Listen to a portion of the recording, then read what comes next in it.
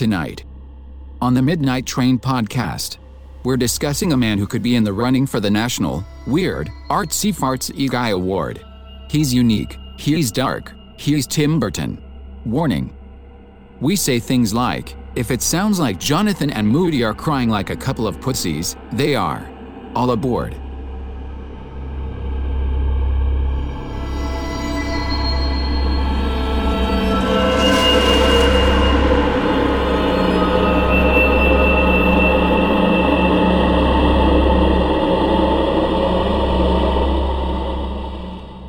Hello, passengers, and welcome to the Midnight Train podcast, where we bring the dark to light. What's that mean? Well, you guys know what that means. We talk about and joke about and make fun of creepy shit while bringing you as much information as possible. I am your host, the conductor of the cryptic, Jonathan Sayer. Ooh, thank you. And with me is my now co-host. It's Mr. Moody. We both get applause. Hey. How's it going, dude? It's good. It's good. How are you doing? I am splendiferous. So I got to ask, though, how does Evan know we were crying? Well, first. Yeah. So the Browns lost. They gave it a run, man. They did. And it was a good game. It was. Look, dude, you're playing the Chiefs. What do you know? Exactly. There's no shame in losing. The Chiefs are the Chiefs, and they just. Did you see that thing I put up today? Mm-mm. It's the scene from Rocky IV where Apollo gets killed yeah, with the Bills. And it's got the Bills as Rocky, and then it's got the Browns over Apollo, and the next thing is Rocky with the Bills thing on his face, like looking at him, and then the next one is Drago, and it's got the Chiefs logo. Dude, it's hilarious. I will break you. If he dies, he dies. So yeah, they lost, but good luck to everybody that's in it. It was a good season. You know? Yeah, dude, we had a great season. I thought it was awesome, and I'm very proud of them. And yeah, we were just talking a lot of shit.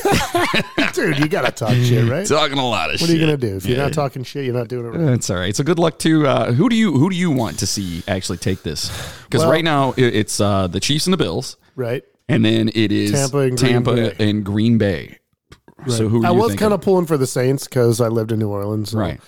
I talked a lot of shit about the Saints when I was down there because I had to talk shit to my friends down there. But they're probably, if I had to at that point, they were my next team. But I honestly, I got to say, I could give a fuck less if Tom Brady makes another Super Bowl, so I don't care about them. I don't really like Green Bay, but I'd rather see them go than Tampa Bay. Yeah. And I think I'm pulling for the Bills because they've had it just about as bad as the Browns have for a long time. Granted, in the 90s, they did make, 4 Super Bowls in a row and lost every one of them. So here's my thinking on I'm this. kind of pulling for them. So you're going for Bills. I'm thinking I'm pulling for Buffalo, yeah. I'm kind of wanting the Chiefs. And here's my reasoning behind that. See, and I don't dislike the Chiefs, so it wouldn't bother me if they win. It's not because I dislike them or like them or anything like that. It's simply because if they win the Super Bowl, then we got beat by the Super Bowl champs, and That's a good point. It sounds way better. And we get them in the regular season next year, so we get to beat them in the regular season. Right. So that's what I'm saying. So if I'm all right with that, you know what I mean. Yeah. So if they win, it's like, well, look, dude, we got knocked out in the second round, and they're Super Bowl champs. They're obviously the best. Yeah. You know, as opposed to, hi, we're the Steelers and got beat by the Browns. I'm just kidding, Steelers fans out there. No, you're not. I like to razz people. You know, we actually have some fans that are super into their Steelers. So I get for them. I get on there and I bust balls a little bit. Of course, but it's all in jest. It's all in jest. I don't ever want to piss off anybody because people take their sports seriously, man. Yep. Whoo. So anyway, you bunch of beautiful dark passengers. No. Now that we got the sports review out of the way. Get that out of the way. This week in sports. Oh, you know what? I do have to say something before we continue. And this goes out to the Skelton sisters. The Sister Skelton sisters. They were talking. I listened to their episode today while I was at work. Actually, I was driving around. And at the very end, they were talking about, basically, they were just, the whole episode was about how this new year is basically an extension of last year and how of course. all kinds of shit happens. Like, I guess Jesse's cat has diabetes and like there's diabetes. So, in which it's not funny that the cat it's not funny at all, but they were actually talking about Wilford Brimley and shit on there too. So yeah, got to beat us. So anyway, I was listening to them, and then they started talking about just shitty things that were happening, and then they mentioned our show and Jeff leaving, and I felt really bad about it, and I was just like that's just. And they were like, "We're sure it's still going to be good." He only popped up every once in a while, that kind of stuff. But as we said, Jeff he'll come back. We'll have him in from time to time. Like he's gone for good, man. So hopefully, ladies, you got to let us know how we're doing as a two-piece. We all know that John carries the show, anyways. Right on my shoulders, like a ton of fucking bricks. Absolutely, like call you fucking Atlas over there, bro. I should be. Yeah. If only I were. Your dogs are crazy right now. My dogs are crazy. They're fucking stupid. Right now, my dogs are upstairs barking. If you guys can't hear that, hopefully there it is. They probably heard that one. Oh, that dog's a pain in the ass. So anyway, you guys know we're just a couple of musicians and assholes that love history and cannot get enough of the mysterious. We want you guys to all know how much it means to us that you're listening to us at this very moment. Your reviews and support really do make all the hard work worthwhile. And in saying that, please stop over to Apple Podcasts or wherever you're listening right now and give us a 5-star review. It does help for some fucking reason. But as you may or may not know, we're not doctors, right? I mean, we are not doctors. We are not doctors. I could have been. We did get another new review. You saw that one? I did see that. The reviews have been coming in pretty well. And what was his name? Mac? I believe so. I believe so. He's starting a podcast or something. Yeah. And he said he'd like to get together and possibly do something with us. His is like doing like some super like paranormal. Yeah. So we should definitely do this. So Mac, if you're out there listening, first of all, welcome. And thanks for being a listener. And second of all, let's totally do something together. Absolutely. As we continuously say that to Rob over at the Funbox podcast. Yeah. There's a wait list. Let's put it that way. There's a very long, it's called. And it's not that there's a lot of people on the wait list. It's just we're lazy. That we don't do things. We're just lazy. Yeah. We're just fucking lazy. So anyway, stop and leave us a review over there. It really does help. And you can leave any review you'd like. It doesn't matter. You can say Moody's eating pizza right now because he's actually. I am eating pizza right now. He is actually eating pizza right now. So just say that. It's just fantastic. ask Moody how the pizza is. By the way, if you're in the area, if you're in the Cleveland area, go get you some pizza from John's Bar. Yeah, how is it, by the way? Is it pretty good? Fucking amazing. Is it? Good. Yeah, it's really You're good. not just saying it, right? No, it's really good. All right, good. Yeah, stop over to Aces Depot and grab yourself a pizza because they are pretty good. Yeah, anyway. So anyway, again, leave us any review you want. Just say, ask Moody, how's the pizza? Whatever. You can also find us on Spotify and iHeartRadio by typing the Midnight Train Podcast in their search bar and clicking the follow button. You'll then get each episode as they are released. Magically, it'll just show up magically in your Spotify player. Or if you follow us on Apple and whatever, it'll pop up on that little purple icon. It'll tell you. It'll be like, these guys have a new fucking episode. It's fantastic. It is pretty fantastic. Yeah. I get the notifications at like midnight, so thank you for that. Might have been like a day behind lately. No, mine show up. It's like 12:05. I'm like, what the fuck was that? Yeah, it's so weird. Do you use Apple Podcasts? No, I use Spotify. Oh, okay. Maybe that's the problem because Apple Podcasts. I don't do Apple, dude. I don't. Well, that's good. Anyway. I'm just saying. I don't. But also Patreon, you beautiful Patreon producers out there.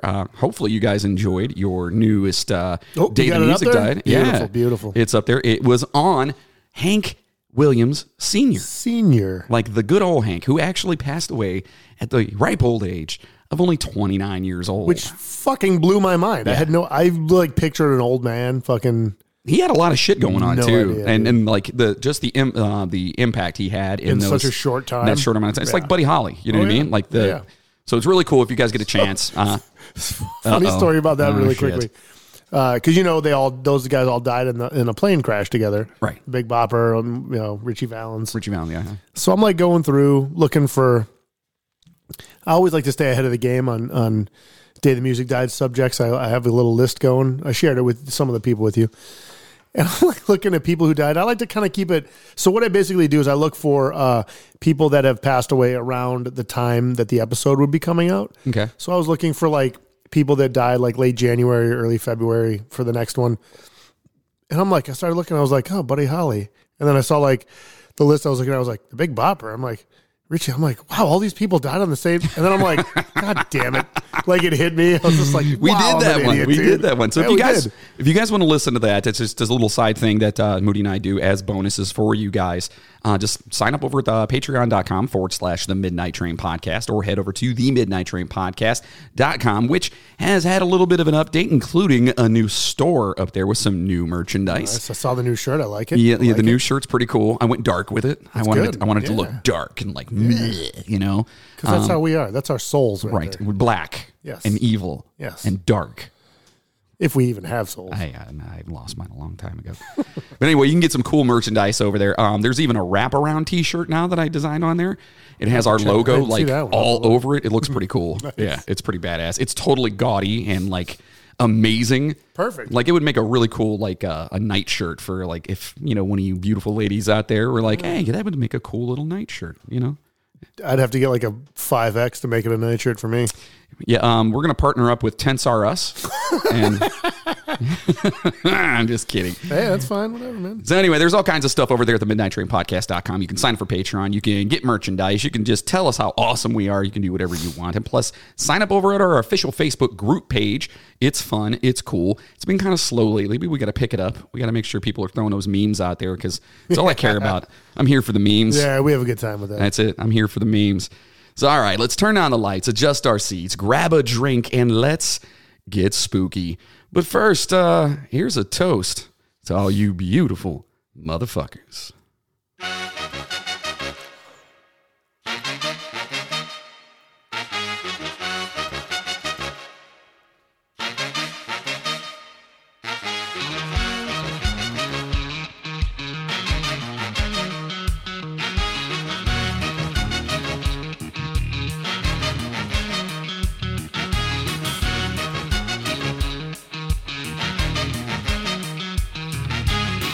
Hopefully you guys know who this is. That's a great song, dude. It is a great song. So good. It's the karaoke version. You It gonna is. sing a little bit? It is the karaoke version.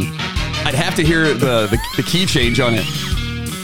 I love this damn song. Yeah, it's a great song. If you guys don't know the song, it's Dead Man's Party by Oingo Boingo. Boingo Boingo. Who's absolutely one of my favorite bands. And do you know what the tie into this is? Of course, why do you think I'm playing it right now? I'm just making sure, dude. And we're going to talk about it. Oh, there it is. I was like, wait, what happened? Who could ask for more? It's a dead man's party. Leave your body. Whatever. Dude, it's such a you great got it. song. Yeah. My favorite part's that the key change coming over. Sorry, we're totally talking over this song. It's amazing. Good Hold song. on. Don't run Yeah, where he gets like away. the high. Yeah. Love that, dude. Yeah. So anyway, that's Oingo Boingo. And if you guys don't know who Oingo Boingo is, guess what? We're going to talk about it here in our notes. And when we're talking about... We're talking about Tim Burton today. That's right, buddy. The infamous, the one and only. This is the one you guys have been asking for. You guys have been asking for this for a while. Seemed like it was one that you guys really wanted. So first, a quote from the man. It says, "Visions are worth fighting for. Why spend your life making someone else's dreams?" I mean, that's a pretty cool quote. Yeah, I thought it was, and I thought it was fitting, for us too. Yeah, it's true. So that's right. That's what we're here for. Yeah, we're here to pursue our own dreams. Yeah, fuck you guys. So today's episode comes to you as per your recommendation, passengers. Nope. It's not another haunted tale about a murderous house or another far-fetched story about Moody having his colon cleansed by an alien with a shop vac. One time, dude. I know. Happened one time. Sorry. We asked who you wanted to hear about, and you answered pretty much unanimously. Everyone was talking about this. We put out, different things like, hey, who would you guys like to see out of this? And Tim Burton popped up. You sexy sumbitches wanted to hear about none other than Mr. Burton. So today, we're going to discuss all things related to the fantastic thrill ride known as Big Trouble in Little China. That's right. Jack Burton switched it on you. Kurt Russell and his big rig crushing. No, I'm just kidding. I'm just kidding. I could talk for 2 hours about that I know. movie, We could probably just do an entire, just discuss the movie or whatever. No, we're actually talking about the other Mr. Burton of importance. Tim Burton, of course. Tim Burton was born Timothy Walter Burton on August 25th, 1958 in Burbank, California. His mother was Jean Burton, later the owner of a cat-themed gift shop, lending to the notion... I thought you might like that. That's pretty awesome. Lending to the notion that she, too, was quirky before quirky became fashionable. So, oddly enough, when I was looking this up, I remember telling you before, there's not a whole lot about his childhood. Right. I looked through a couple of books, And every chapter on his childhood was like the first chapter in the book, and they were all like 4 or 5 pages long. And depending on what book you look at or who you read, they have his middle name different in a couple of them. The middle name that I have was Walter, right? Walter, yes, correct. Okay, that is, from everything I can tell, that's the correct one. But some people have a different middle name, and I think other people. I saw William like twice. So, and I saw something. I saw something else a couple of times too. Well, but from everything that I can gather, Walter is the correct name. All right, so it's Walter, but we're just going to call him Tim Burton, or just Burton, or Mr. Burton, or maybe some other shit as we're going through here. Mr. T. Mr. T. Well, talking about his mother with the cat theme shop and being quirky, he says, quote, "I don't know about that." He frowns, quote, I found it more horrific than quirky, but that's my opinion. Opening a cat store in Burbank was just a very strange idea. I don't think it did very well. That's fucked up. His father, William, Bill Burton, a former minor league baseball player who was working for the Burbank Parks and Recreation Department. That kind of surprised me. Yeah. That his father was a minor league baseball player, like a sports guy. Yeah, he doesn't seem like a sports guy. No, well, he talks about. Yeah, I know. Oh yeah, trust me. Yeah, he definitely that threw me for a loop. Oh yeah, it's his pretty dad funny. Seemed like a real manly You're gonna throw the ball. Yeah, you pussy. Get what out is there. that? Get out there and hit somebody. Right. Do something. Stop. Did you get her number? Did you get her? You didn't. So Tim's younger brother Daniel was born in 1961. So although he grew up in a typical American family in a typical American suburb, Tim did not have a typical happy childhood. He recalls that he was a sad child who kept to himself. He didn't even feel close to his family. His father, as we were talking about, wanted him to play sports, and his mother tried to get him interested in playing the clarinet, but Tim resisted both. First of all, why the clarinet? What the fuck? Full disclosure, 5th grade, I played the clarinet. Not a shocker. I tried to play the saxophone, but we were too broke, and my mother told me no. Swear to God. I'm not going to lie. Yeah, whatever. So although he did admit to playing baseball for a bit, quote, I played baseball, he reluctantly admits. My dad was a baseball player. He had been a professional athlete, and so it's easy for me to relate to that sort of dynamic with parents and kids, pushing and pulling them one way or the other. So he played a little baseball. All right. A little bit. He's been I can't imagine he was good. I can't. I'm mad. He probably just stood there, just easy out. Everybody move up. You know what the picture that comes to my mind is.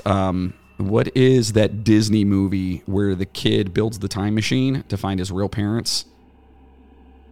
Oh my God! Why can't I think of it off the top of my head right now? That doesn't even sound familiar to me. So there's this little kid named Goob in the movie. Goob? Yeah, Meet the Robinsons. Oh, I haven't seen that one. Oh, dude, it's amazing. It's honestly one of my favorites. I think my kids have watched it. I haven't watched it. So this kid was in a foster home or an orphanage, whatever you want to call it, because he didn't have any parents. His mom left him on the doorstep, whatever, yada, yada. So his roommate, his name is Goob, and they're kids. And Goob is like Mr. Baseball. Well, the kid who builds the time machine is just up all day and all night for the science fair trying to build a time machine so he can go and visit, or whatever. Actually, it was a thing to replicate your memories, to bring memories like kind of out on a TV. So anyway, the entire time he's keeping this kid awake, Goob ends up going out to play baseball, and he's so tired that his eyes are like, there's big black rings under his eyes, and he's just sitting there like falling asleep.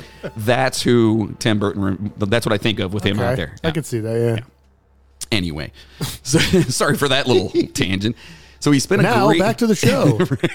He spent a great deal of his time in his room or watching TV. And talking of his strange childhood, he recounts a story of his parents almost literally walling him in. This is fucking weird. Yeah. Quote, when I was younger, I had these 2 windows in my room. Nice windows that looked out onto the lawn. And for some reason, my parents walled them up and gave me this little slit window that I had to climb up on a desk to see out of.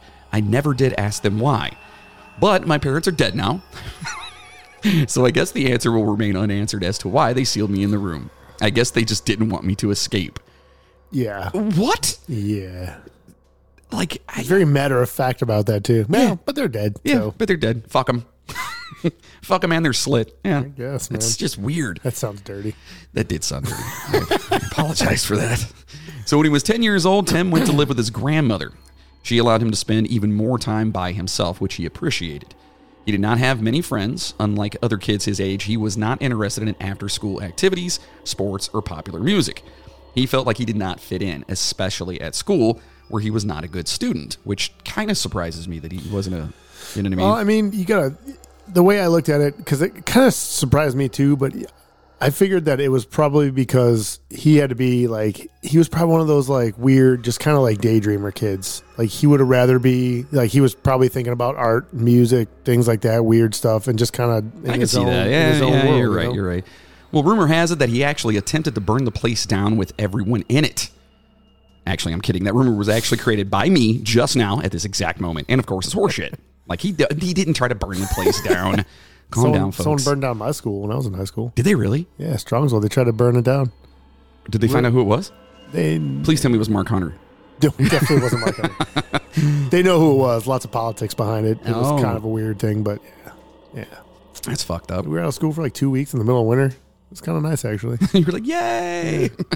Although he felt alone in his world, Tim did find one thing that made him feel at home.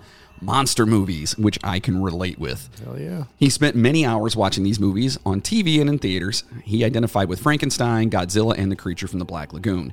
Tim felt that the creatures in the movies were not evil, rather they were just misunderstood. In his mind, it was the people trying to destroy the creatures who were the real monsters. In the book Burton on Burton, he says, quote, "I've always loved monsters and monster movies. I was never terrified of them. I just loved them from as early as I can remember." And that's me. That's exactly me as a kid. That's what I was doing. Man. I was watching monster movies and shit like that. Feeling more empathy for the monsters in the popular horror movies of the day than he did with the adults in his life. He says, quote, "I don't know why, but I always related to characters like Frankenstein. Frankenstein. Frau Blucher. Anyway, sorry. I think a lot of kids do, he goes on to say, it's easier to relate to the monsters in the sense of he's alone. Growing up, you could feel those feelings, and the way you felt about your neighbors is like they're the angry villagers." Okay, makes sense, right? You know, like everyone's fucking, you're just kind of doing your own thing, and everyone's all like me, you know? I get it. I was, quote, "I was never scared of monster movies. I could happily watch a monster movie, but if I had one of my relatives come over, you'd be terrified." The poor dude. He's hiding from people. Yeah. It sounds like my daughter right now, actually. She's so antisocial. How old is she, 13? 13, yeah, the youngest one, yeah. She's just so antisocial. And I'm like, come on, let's go do this. I don't really want to. What are you going to do? Just sit here and draw. Maybe she'll be like Tim Burton when she grows up. What do you think? Be a proud pappy if she did. Yeah, make that money. That's Don't put me in a home, Charlie. So those same basic facts are always trotted out about Burton's childhood. The young Burton won a poster designing competition when in the 9th grade, and his anti-litter design adorned the sides of Burbank's garbage trucks for a year. That's pretty neat. That's pretty cool, yeah. He rarely mentions his younger brother, which honestly, throughout this entire thing, like you barely hear anything about it. The only thing we mentioned about it was that he had a young, like literally his younger brother was born, and that's like the only thing that's legitimately the only thing I found about his younger brother. He wanted to be the actor who plays Godzilla, which is pretty freaking hilarious. You want to be the guy in the suit. Yeah, that's pretty awesome. Obviously, he did play sports, but has since described himself as pushed into it, like we said, by his father.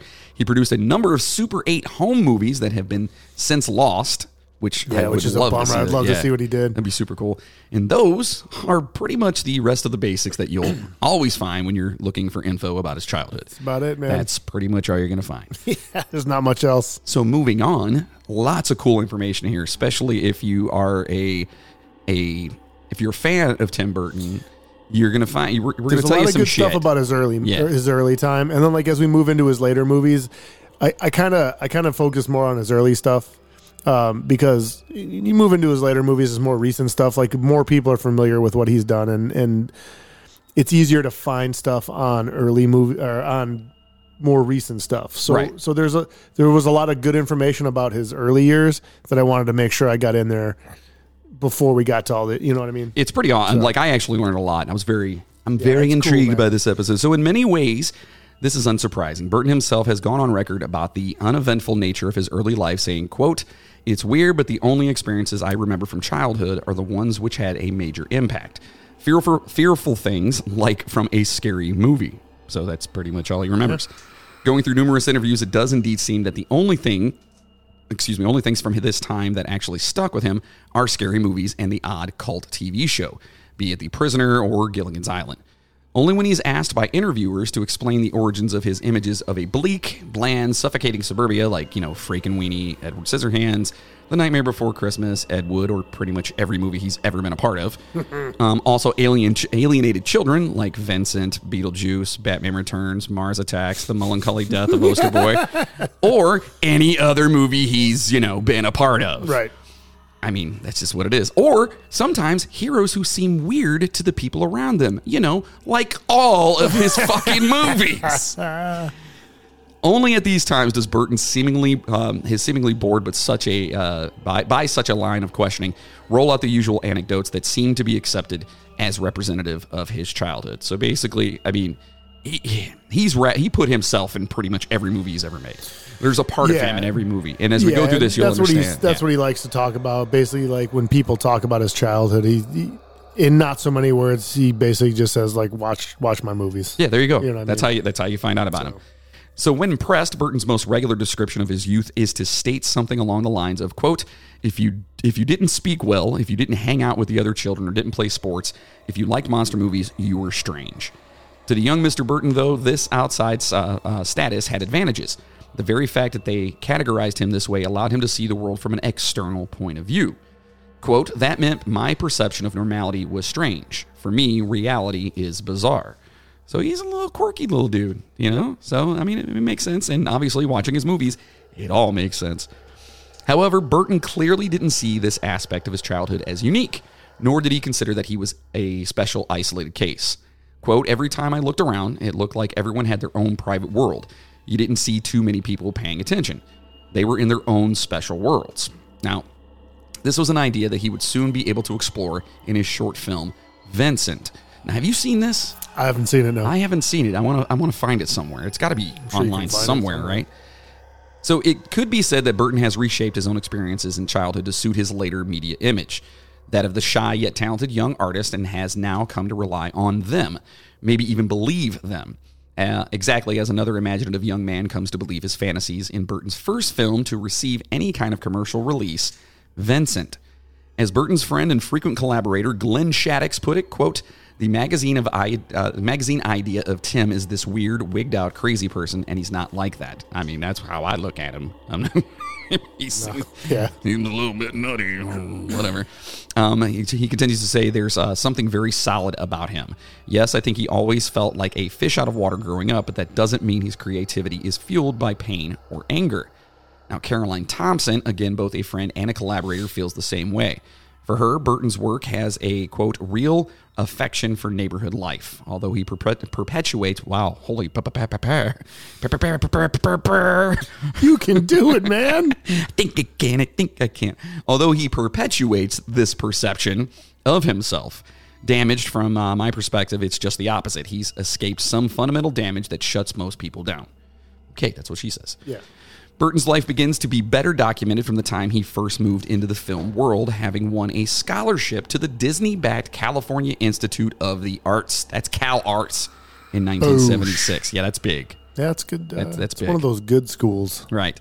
So one of his short film projects while at Cal Arts, Stalk of the Celery Monster, was soon deemed good enough by Disney to warrant offering him a job as an animator, and he shifted base to Disney's Burbank lot. Yeah, so basically one of his first jobs was got hired right out of college to work being at an Disney. animator for Disney, which is fucking crazy.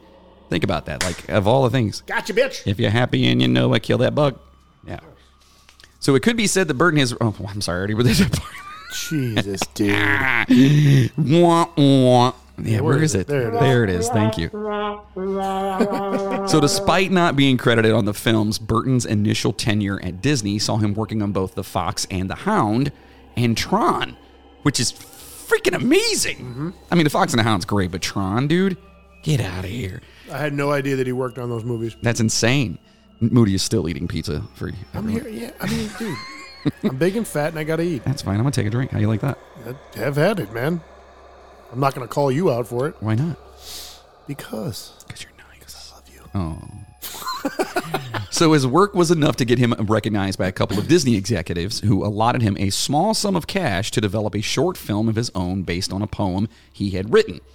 This came to be known as Vincent, a short stop animation film that followed a boy named Vincent that wants nothing more than to be Vincent Price. Narrated. Yeah, it sounds like it'd be cool. Narrated by Price himself, which is fucking amazing because, I mean, it's Vincent fucking Price. So I've seen some stills from the movie, like some pictures while doing my, like you can see it's black and white. You can see the stills and stuff. Oh, you can watch it. I don't know where it says you can watch it, but Tubi's got it, and you could, I guess, YouTube apparently has it too. There you go. I'm going to do that. I'm going to sit down and freaking watch that because it's only 5 minutes long. That's awesome. Well, not anywhere close to what would be considered quote unquote Disney material.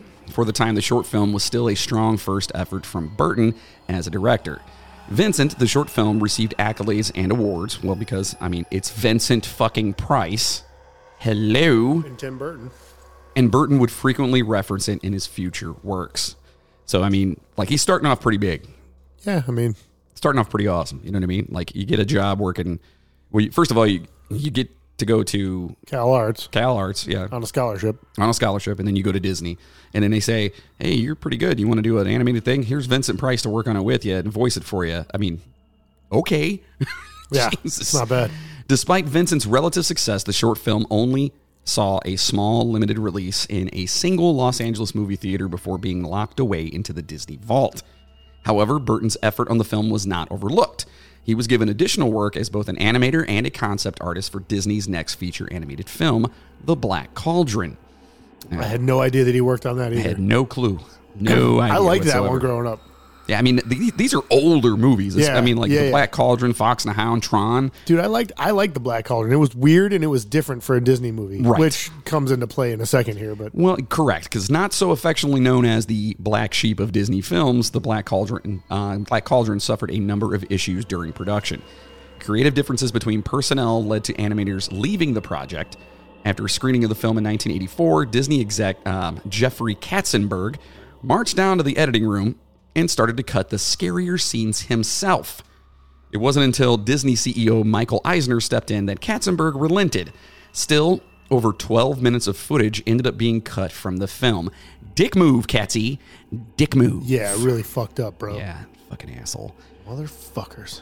The Black Cauldron was a commercial and critical flop, with critics citing thank you. With critics citing flat characters, scary visuals, and sloppy jumps in the animation as key reasons for the film's failure. Yeah, wonder why there were sloppy jumps in the animations, dicks. Probably because of old Katsy went in all willy-nilly just chopping shit up. What an asshole. Again, I say dick move, Katsy. Dick move. Yeah. Yeah. Why don't we go in and fucking cut up his movies? Yeah. See how he likes it. Just go in and cut up all his ties and belts. Now, how does it feel now? Yeah. What are you going to do with that? Just cut the belts off one loop to... Yeah. Of every pair of pants. Like, what the fuck is going on? However, while production on The Black Cauldron was wrapping up, Burton was already hard at work on a project of his own. What's up? Just found this out. Uh-oh. The Black Cauldron was the first Disney movie to receive a PG rating. Well, I can see that. It's kind of dark. It's fucking frightening. I don't know about frightening. But it's just funny because, like, that's a big deal for Disney, you know? It's like, oh, this is the first movie I ever made to get a PG rating. Oh, no. What are we going to do? Yeah. Golly gee. I don't know, Mr. Disney. That seems really scary. I don't know if we can put this out, Walt. It's got a PG rating. I'm scared. So while the troubled production wrapped up on The Black Cauldron in 1984, Tim Burton had managed to secure a budget for another short film through Disney. So Tim Burton's Frankenweenie, and yes, you guys are probably like, yeah, well, hold your horses. It clocks in at just under a half an hour, and the cast included Shelley Duvall from The Shining. Yeah, freaky looking lady. Yep. Fits perfectly into a Tim Burton She was movie. also Olive Oil. Yeah. Sofia Coppola, the director of Lost in Translation, which is a Will Ferrell movie. Mm-hmm. And Daniel Stern. Yes, that I love Daniel Stern. I love Daniel Stern. You know, Marv from Home Alone and the narrator of the 80s television hit show, The Wonder Years, which most of you are probably too young to know or remember, and you should be fucking ashamed of yourself. I always forget that he's that did the narration on that. I love him. Anyway, Frankenweenie follows the story of a young Victor Frankenstein, living in a Frankenstein. Living in a call you Froderick. Igor. Well, Victor Frankenstein living in a picturesque white picket fence suburban neighborhood. All is well until his dog Sparky is struck by a car right in front of him. Ugh. His character's named Frankenstein often tend to do. He sneaks out in the night to raid the grave of his former friend and straps the corpse to a table hooked up to a number of improvised electric instruments. One bolt of lightning later, and Victor's pal is back to wagging his tail just as he did before the accident, just with a few more stitches, and from the looks of things, pieces of other people's dogs. From there, the film plays just as any other Frankenstein's monster story would, but instead of angry villagers, you have paranoid neighbors. Instead of a fearsome, misunderstood monster, there is a spry, happy, reanimated puppy. Yeah. Well, the film is a callback to the golden age of the silver screen, both in style and substance. Disney executives weren't as impressed with the final product. Fucking Catsy's involved in this, I guarantee you. He had to be. You know that son of a bitch. He's got some sort of vendetta. He's a fucking prick. Belt loops, bitch. Asshole. You know that's fucking scene chopping son of a bitch. You know what else would be fun if we did that? What? You just, instead of the belt loop, just take all of his pants and shorten them by like 2 inches. Did I fucking grow overnight? What the shit? We should do that to somebody. Yeah, that sounds fun. We should talk to Jeff's girlfriend and have her start bringing us his pants like when he's not wearing them. And we'll just start replacing them. Shortening all his pants. Just hem them like 2 inches shorter. I love it. So Frankenweenie was meant to accompany the theatrical re-releases of The Jungle Book and Pinocchio. Yeah, it was supposed to be either before or after those, Right. like in a matinee type deal. Yeah, so, but after reviewing the film, the execs deemed that it was far too scary. It's scary, Mr. Disney. Fucking Catsy again. Golly gee. So anyway, they said it was too scary for the children that would be filling the theaters. And, you know, because kids are just fucking pussies anyway, so whatever. You know, just saying. Just kidding. Not They really. weren't back then. We were tough motherfuckers back then. That is true. We were a lot tougher. Yeah. Staying home alone at like 4. Babysitting when you were like 5. Yeah. Yeah. It's great. Somebody else's kid. Slapping a shit. No, I'm just kidding. So the film was shelved, placed into the Disney vault alongside Vincent, and Burton was accused of, quote, wasting money on a kids film too scary to be actually seen by kids. Tim Burton was then fired from Disney after completing the film, stating that, quote, it was a thank you very much, but go your way and we'll go our way kind of thing. Catsy, you fucking prick. He was behind the whole thing. You know he was. Fucking short pant having motherfucker.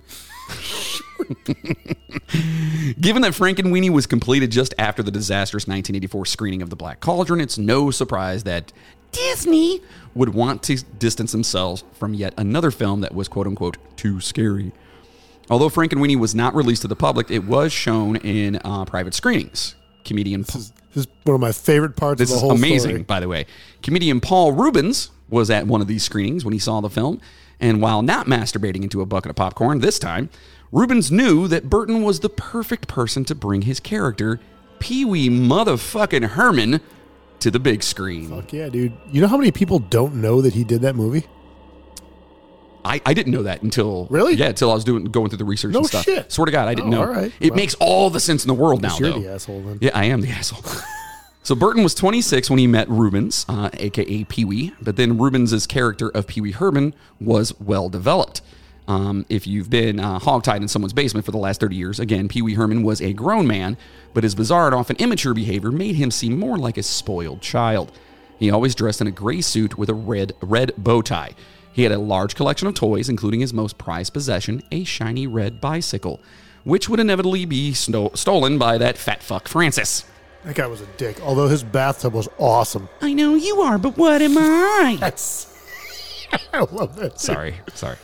So OTB, that's Mr. Burton to you passengers, was thrilled Not tuberculosis. not this time. That was last episode. It was lots of episodes. Jesus. Yeah. Well, he was thrilled when a representative from Warner Brothers Studios asked him to direct the movie Pee-wee's Big Adventure. He liked the material and he needed another project since he had quit his job over at Disney after finishing Frankenweenie, or was asked to leave, or was shit canned. Either way, he fucking left. Whatever. He also felt. I think Catsy peed in his gas tank too. Yeah, probably did. Catsy's such a fucking What a prick. bitch. Fucking asshole. He also felt that he understood the Pee Wee Herman character. According to Burton, quote, the Pee Wee character was just into what he was doing. It was nice that he didn't really care about how he was perceived.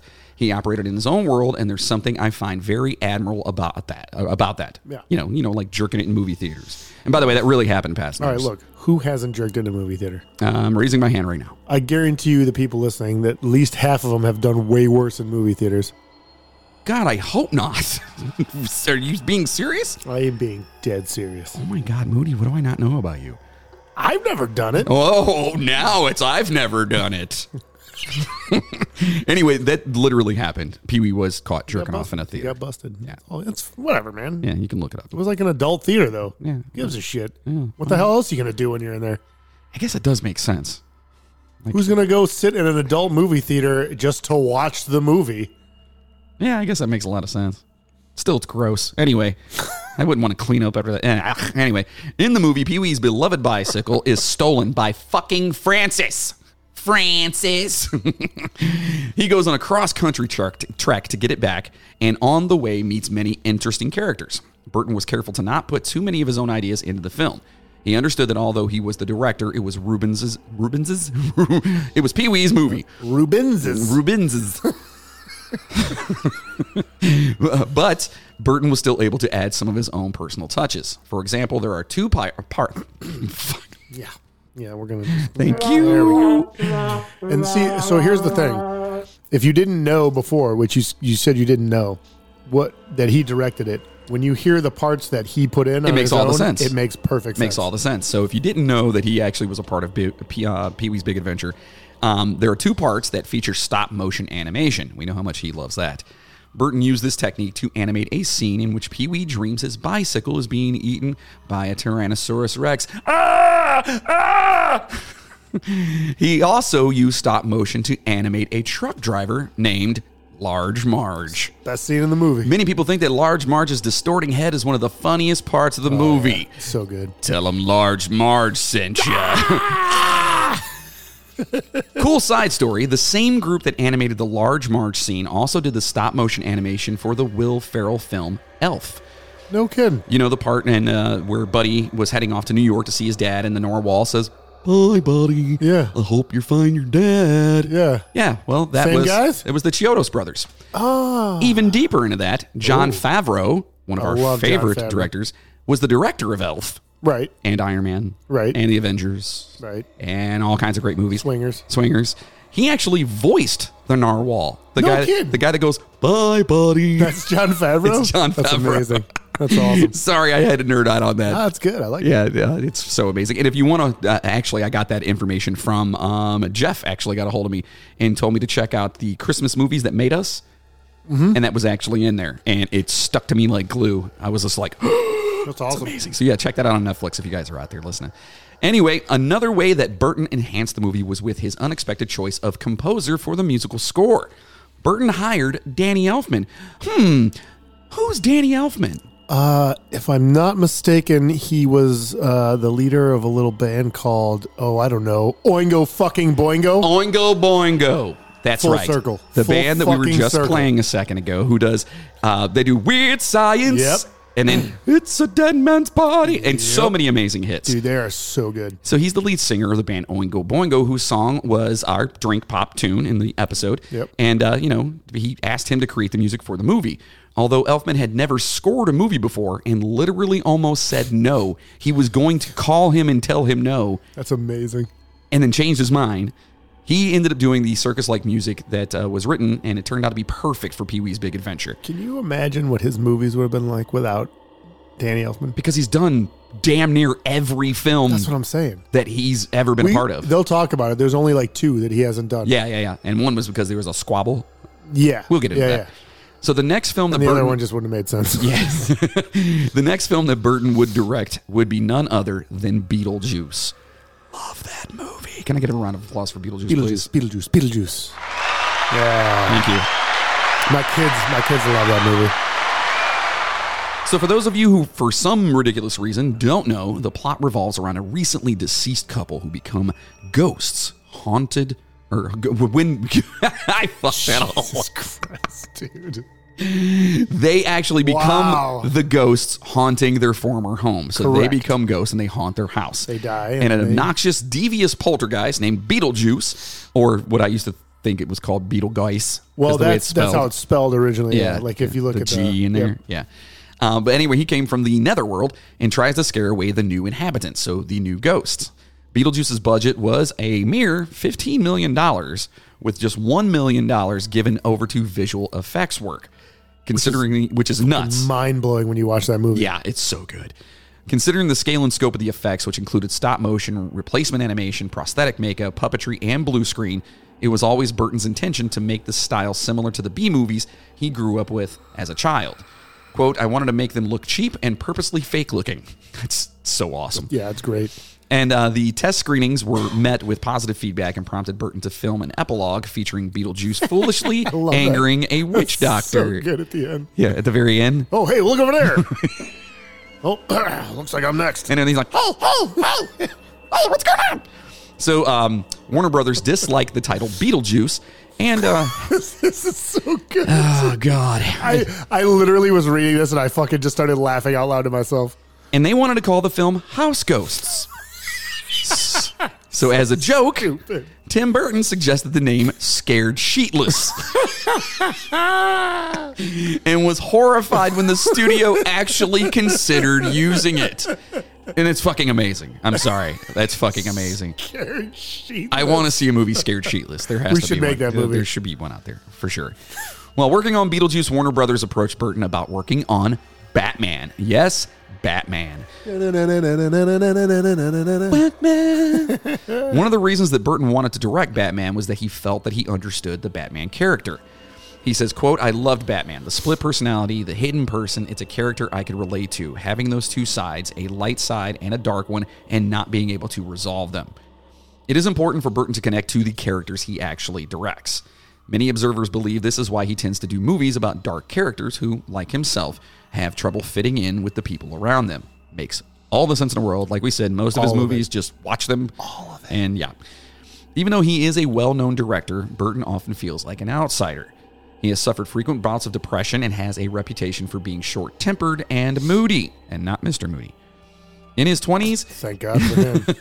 In his 20s, he had a hard time communicating with people and rarely made eye contact. Burton usually prefers to be alone rather than with other people. Even his appearance is unusual. He has pale skin, droopy eyes, and an unruly mop of dark hair. Dresses only in black. You know, it sounds exactly like me except with hair. So he looks like all of his characters, too. Aha. Despite his reputation, Burton does have a few close friends. He's also had 3 long-term relationships. The first was with a German artist, Lena Geiseke. Geiseke. It's Sure. German, so... You do you, buddy. Geisek. Sure. Geisek. How's it spelled? Gieseke. Geisek. Sounds good. I'm going to say it's Geisek. That's Austrian. I'm going to say it's Geisek. Is that better? Does she have a mustache? She might have a mustache. It's very, very compelling. I don't know. So anyway, he met her while filming Batman, and the two were married in 1989. During the first year of his marriage to Geisek, Burton worked on Batman, a much bigger movie than anything he'd ever worked on. The production for Beetlejuice, once again, was $15 million. For Batman, it was $40 million. Which is still not that much. It's, and it's really not, because I mean, I sit here and like as we go through some of these movies, you'll hear about how their budget, it's just increasing. And I know for that movie, I know the times change and stuff, but like, think about like the sets, the props, the fucking like Batmobile, like all the stuff, like the balloons, like that scene, the parade scene with all the fucking, like that had to be an expensive movie. Jack Nicholson was probably like $39.7 million exactly. of that. You had Michael Keaton and Jack Nicholson. Right. So Burton filmed the movie at Pinewood Studios in He's Great the best Britain. Batman, by the way. Oh, of course. He's coming back. Did you see that? I did see that. Yeah. He'll be back for the new DC ones. Yeah. So it was filmed in Great Britain at Pinewood Studios, where his set took up, and yeah, get this, most of the 95-acre backlot and 17 sound stages. That's a lot, but that's fucking nothing. Wait till you hear it later on for one of his other movies. All right. Yeah. It's ridiculous. So Burton faced several challenges working on Batman. One of the first, and by the way, I loved these Batman movies. The 2 that he did, yes, he was supposed to do the 3rd one too, and he didn't do it. And damn but dude, they were so. He's got Mr. Freeze who comes in. Chill out. Fucking horrible. Shut up, Arnold. Sorry. So anyway, he had a lot of challenges, and one of the first problems he encountered was resistance. God, my mouth. What the fuck is wrong with me? It happens like this every day, folks. Sorry. But anyway, the number one thing was resistance to his choice for the lead role. Burton cast the infamous Michael Keaton as the star of the movie, as we all know. Yes. Michael Keaton, you are a fucking treasure. Yeah. Mr. Mom. Yeah, Mr. Absolutely. Gung Ho. Yeah. Dude, nobody ever remembers that fucking movie. Them. What? God, where he goes to the car plant over in like China or whatever. Absolutely. Oh, it's so good. No, the Chinese come here. Is that what it is? Yeah, I'm pretty sure. Maybe not. I thought he went over there and he had to get used to like everything because it was so different. Or Maybe whatever. you're right. And then they ended up coming back. Or whatever. But then Multiplicity. It's such a good movie. Dude, I love that movie because they just like his clones just get dumber. Oh, they get dumber and dumber. Carbon copies. What's he say? I like ice cream. I like it. So anyway, they wanted him in the movie, of course. And many people doubted that Michael Keaton would make a good Batman. And they were fucking stupid. Those people are what we, at the train station, like to call dumbasses. Yeah, correct. Yes. Yeah. He did not have a muscular build and was not considered to be an action-adventure actor because of all the great other previous roles that he's ever done. Guy. Angry assholes wrote hundreds of letters to Warner Brothers demanding that the part be recast, but Burton stood by his decision. He told interviewer Alan Jones, quote, "I looked at actors that were more than fan image of Batman, but I felt it was such an uninteresting way to go." You know, because he didn't want some big, muscly, fucking, like, total superhero-looking guy. Like, he wanted a normal guy. Like the one we wound up with. Yeah. Everyone we've wound up with. Yeah. Yeah, no, that's why he's the best. Another challenge Burton faced was that the writers kept rewriting parts of the script during filming. That would piss me off. You imagine going in to shoot a scene, they're like, "Oh, we wrote that." What? Yeah, we rewrote that last night. What the fuck's the matter with you? It's totally not like that anymore. Jesus. Yeah, so actually Batman, he's dead. Like, what? So the writers got new ideas or realized that certain parts of the script would not work as well as they had originally thought. The constant changes were confusing and frustrating for Burton. He struggled to make the movie flow smoothly and to be sure that the plot was not too hard to follow. He told Jones, quote, "It was tough from the point of having no time to regroup after the script revisions. I never had time to think about them. I always felt like I was just catching up." Which, that's got to fucking suck. He's starting from scratch every day. Right, and on top of that, he also felt the pressure of working on a big budget picture. Studio executives had high hopes for the film. They had put a lot of money into it and expected it to make a lot of money back for them. In addition, millions of Batman fans were waiting to see how Burton would portray the beloved comic book character. This was also the first time that Burton had worked with a major star. You know, Jack Nicholson, who played the Joker and was a fucking superstar at the time. Yeah. And he was huge. Absolutely. Like, it's fucking Jack Nicholson. Jesus.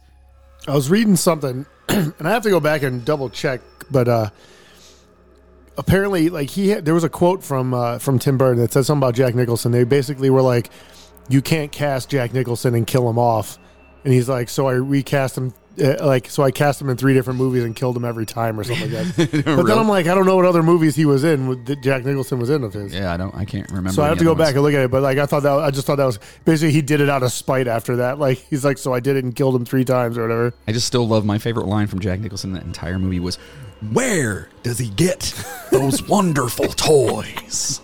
Love it. Such a great movie. That was pretty good. That was all right. Not bad. My Nicholson's all right. Yeah, it's not bad. I can get a little better. Could use a little work. But okay. I'm getting it.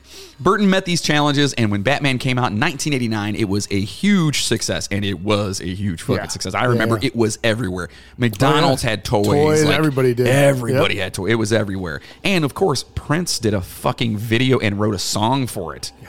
You know what I mean? The Bat Dance. That's how you know you're amazing. If someone of that magnitude, you know what I mean? God. Yeah, absolutely. Most of the fans liked the darker Batman that Burton created. However, Burton himself was not happy with the film. Shocker.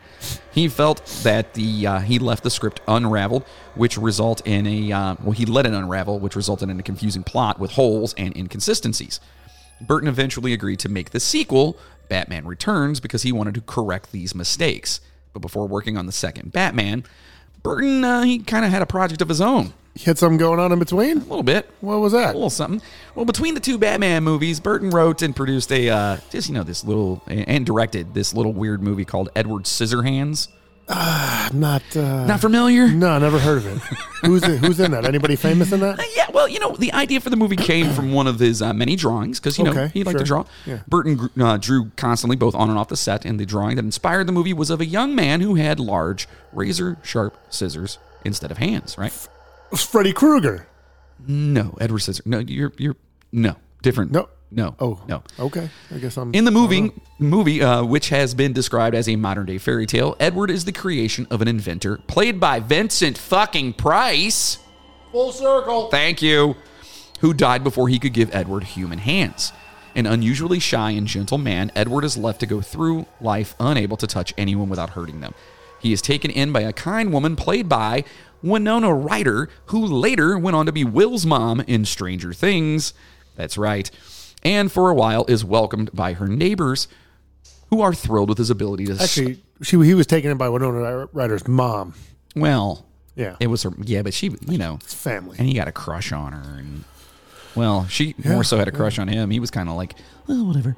He's a little off, Yeah. Anyway, they were thrilled with his ability to sculpt shrubs and cut hair. The entire neighborhood was awesome. They were aghast. Yeah, the shrubs were great. Love the shrubs. But affection soon turns to fear, of course. There is a violent confrontation, after which Edward is exiled from the suburbs, which, coming back full circle real quick, the guy who beat up Edward in the movie was Anthony Michael Hall. There you go. Anthony Michael Hall was in Weird Science. He was? Weird Science. Yeah. Oingo Boingo wrote the theme song for it. Fucking. We need a... Why don't we have that? Do we have anything? We don't have anything close. We have to nothing that, like that. Hold on. We might have something. No, it's a little too late now. Yeah, I know, but we might have. We got. Oh, we could do this. No, What's that that? doesn't make sense. Hold on, we're waiting. No, you go ahead. Just keep going. That was pretty epic, though. I mean, Yeah, the way I brought brought that. I don't know. The way I brought that. I'm not even gonna fuck. Just go ahead. All right. So Burton cast this nobody that nobody even cares about anymore, or even heard of at the time. Nope. That wasn't. That doesn't work. Where was that? The fucking. Yeah, it would have been perfect. Son of a bitch. But he actually cast this guy by the name of Johnny Depp. You ever heard of him? Freddy Krueger. Wait. Yes, he died. Second movie that he was in with a dude with razors for a hand. It is, because he died He was the that. guy That was that his gets first sucked movie. into the bed. Yeah. Holy shit. Yeah, crazy. Anyway, so he got Johnny Depp to play the part of Edward Scissorhands. Burton felt that Depp had an innocent quality that was key to Edward's character. He also thought that Depp had expressive eyes, which was more important because the character does not speak very much. Burton and Depp worked well together and went on to become very good friends. Though not a blockbuster, the movie did well. Most of the reviews from critics were positive, praising Burton's imaginative style. Many reviewers also noted that the movie was obviously a very personal one for Burton. In it, Burton's own feelings and life experiences are strong themes, like pretty much every movie that he's ever done. Love you. Like Edward, Burton felt he did not fit in with the surroundings, especially when he was young. He talks about this in an interview with Christine McKenna. Quote, "School is your first taste of categorization." Apparently, there's an Hold on, you guys. Oh, I was going to answer it on air. That would have been amazing. It's probably asking for my fucking warranty again. Sons of bitches. So anyway, he says, school is your first taste of categorization, and you don't have to do much to be put in a weird category. I felt very lonely in school, and Edward Scissorhands was based on the loneliness I experienced as a kid. Okay, makes sense. Go. Absolutely. But that's weird because that's actually off. That's fucking. Yeah, but it's connected through your Bluetooth. That's why. Yeah, that's true. So Burton may have felt lonely as a child, but by the time Edward Scissorhands was released, he was in huge demand. With 4 successful major motion pictures to his credit, Burton was one of the hottest directors in Hollywood. I mean, seriously, I remember his name being everywhere. Soon after Edward Scissorhands was released in 1990, Burton began working on Batman Returns. Yeah, buddy. I'm Batman. Was that good? No. I'm Batman. Is that better? No. I'm Batman. Perfect. Ha! Nailed it. Although the movie did very well at the box office, some critics felt that the character of Batman was even darker in this movie than he was in the first one. That's why it's awesome. Thank you. Burton agrees. He believes that the problems he was having in his personal life influenced how he directed the movie. His marriage to Geisike? Wait, how would I call her? Geisik. Geisik! I'm just going to say it every time her name comes up anymore. Geisik! Anyway, that marriage came to an end during the filming, and a close friend committed suicide. So, yeah, unfortunately, had some shit going on. Yeah. Man. Burton was depressed and struggled more than usual to relate to other people. His reputation for being inconsiderate and difficult to work with worsened. Burton's life improved dramatically on New Year's Eve in 1991 when he met model Lisa Marie. Now, coming up, there's some shit about this I didn't know about. The two fell in love, and friends say that the relationship changed Burton's life. He became more focused and easier to work with, and even started dressing better because he was getting Lizzie. Yeah. He's getting them boot smoke. Woo! So during this That time, just goes to show you why women rule the world. absolutely, they should. That's all it takes. A good woman. That's it. You're back on track. Yes, sir.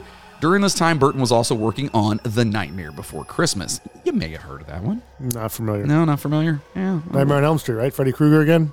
Scissorhands, right? No, this is Nightmare, but we'll get to it. We'll get to it. Burton had proposed this project to Disney 10 years prior. At that time, Disney executives were not interested in producing the project. Let me guess. It's too scary for kids. Right. Mr. Disney!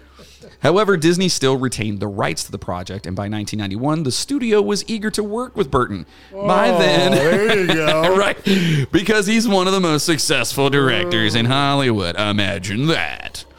So Burton, He was like, remember that guy we booted like 10 years ago? We should probably talk to that guy yeah, again. first thing Burton did was like, tell Catsy to go fuck off. How are his pants fitting? Hey, Catsy, how those pants going? How do you know about my pants? Burton produced Nightmare, but most people don't know that he did not direct it. No, sir. He did not fucking direct. Which is why when you find lists of top movies from Tim Burton, if that movie is on there, fuck that list. That's right. They're wrong. I hate to break it to you guys. Well, he didn't direct it mainly because he was still working on Batman Returns. He also created the characters, wrote the script, and made sure that the crew stayed focused on his vision. The movie was done using stop-motion animation, a process that took so long that only about 70 seconds of film was shot each week. A week, yeah. That's fucking crazy. As a result, the movie took 3 years to complete. Jesus, could you think about that? Well, dude, think you gotta be like, all right, there we go. All right, take that. This. Okay, hold on. Move this. All right, there we go. Take that. Okay. All right. Okay, go ahead. Click. So boring. In the film, once again, Burton's main character is misunderstood by the people around him. Jack Skellington, the Pumpkin King of Halloween Town, decides that he wants to take over Christmas, but he does not quite understand the holiday. After kidnapping Santa Claus, Jack delivers strange and scary toys made by the spooky residents of Halloween Town. Children are terrified, and Jack's version of Christmas is a failure. I mean, it happens. Well, the movie, however, was not. No? Well, Do people actually like that movie? At first, it kind of was. Okay. Once again, Burton was praised for his originality, although some parents thought that the movie was too scary for children. Oh, Jesus. However, Burton disagreed. He believes that children should decide for themselves if something is too scary and that adults should give them the freedom to make those choices. I love that. I do too. Disney initially pulled their name from the movie, releasing it on Touchstone Pictures. Still haven't fucking learned, have they? God damn. Fucking Catsy. Well, they released it on Touchstone Pictures and simply called it Tim Burton's Nightmare Before Christmas. Well, the movie took a life of its own, and on a trip to China, one of the guys who had actually worked on the movie noticed that the characters were huge over there. It was everywhere, and he brought it to everyone back home to their attention. Obviously, Disney took notice because, well, money. Hey, maybe we should put our name on this movie now. Right, exactly. And that's why. When you see it now, it's got the name Disney all over it. It's even on Disney Plus right now. It is. Yeah. It is. So kind of fucked up and kind of crazy that they were like, this movie, I don't know.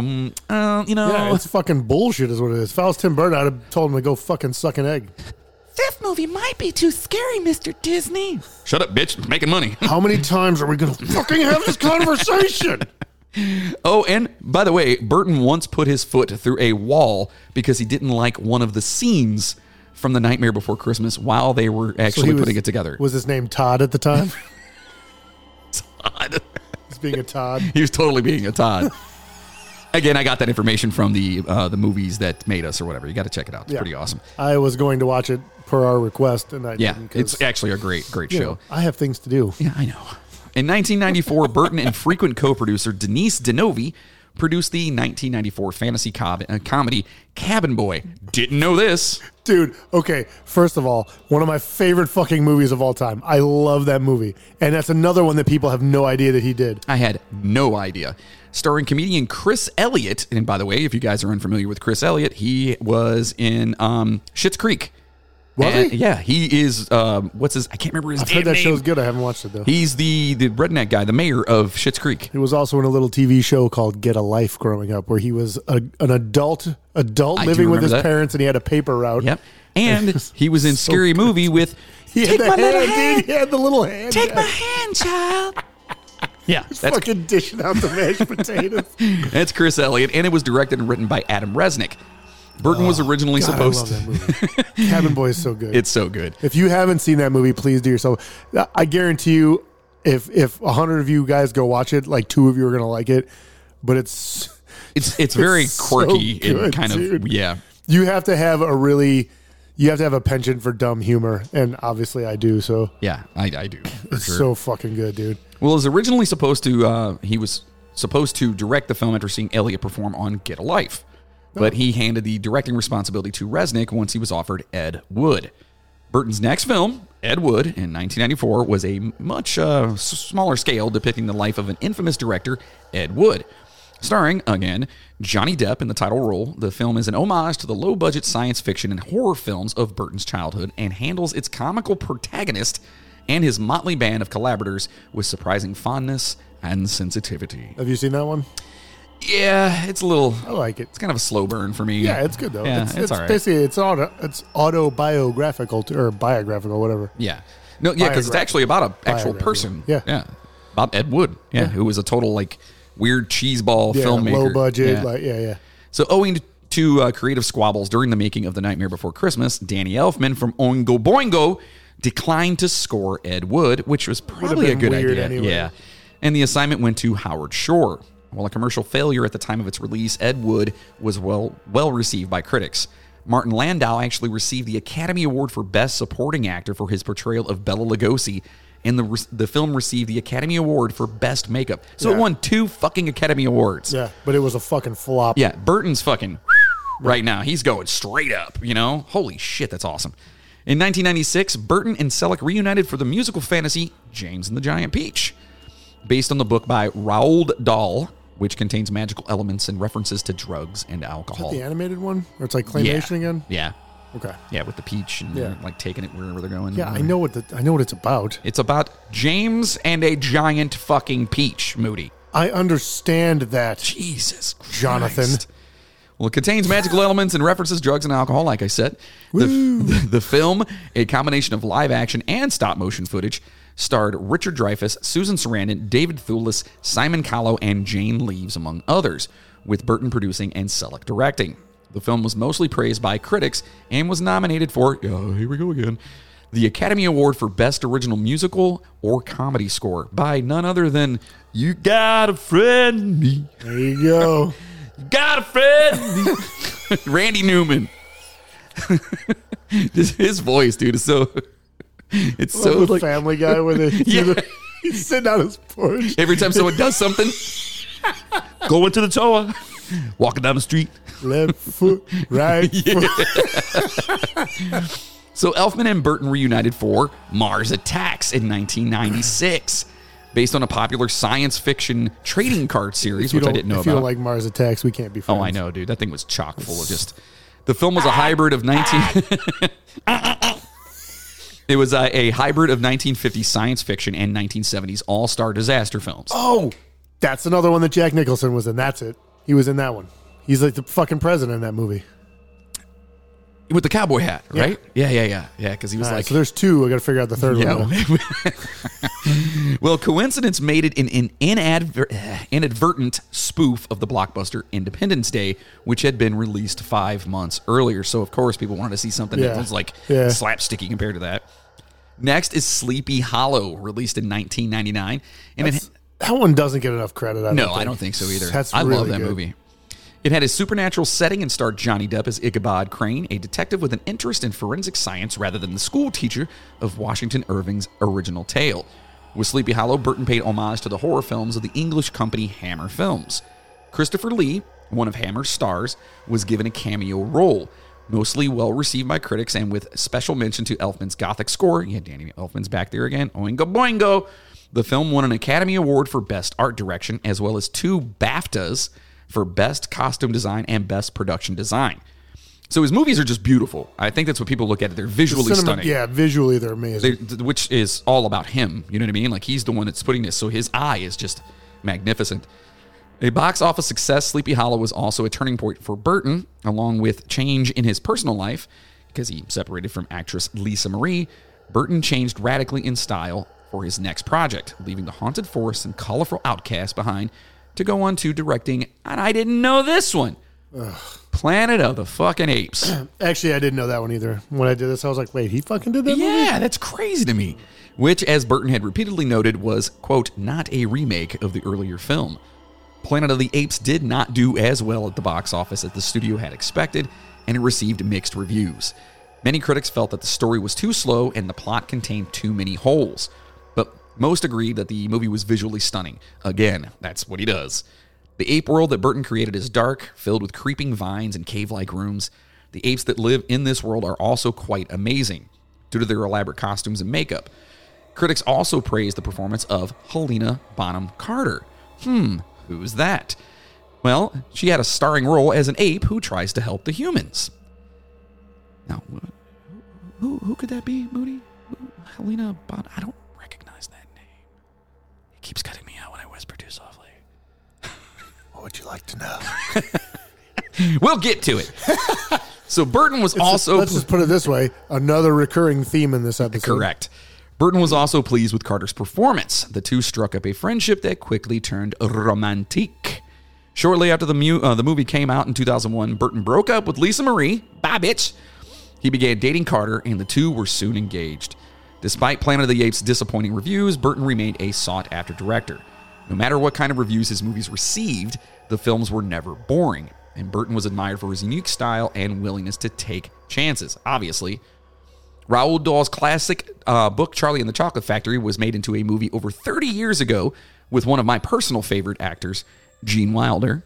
Fuck yes. Literally, he's up there. Like, I mean, there's Bill Murray and then there's Gene Wilder. He's another one that you can look at and name one bad movie that he was in.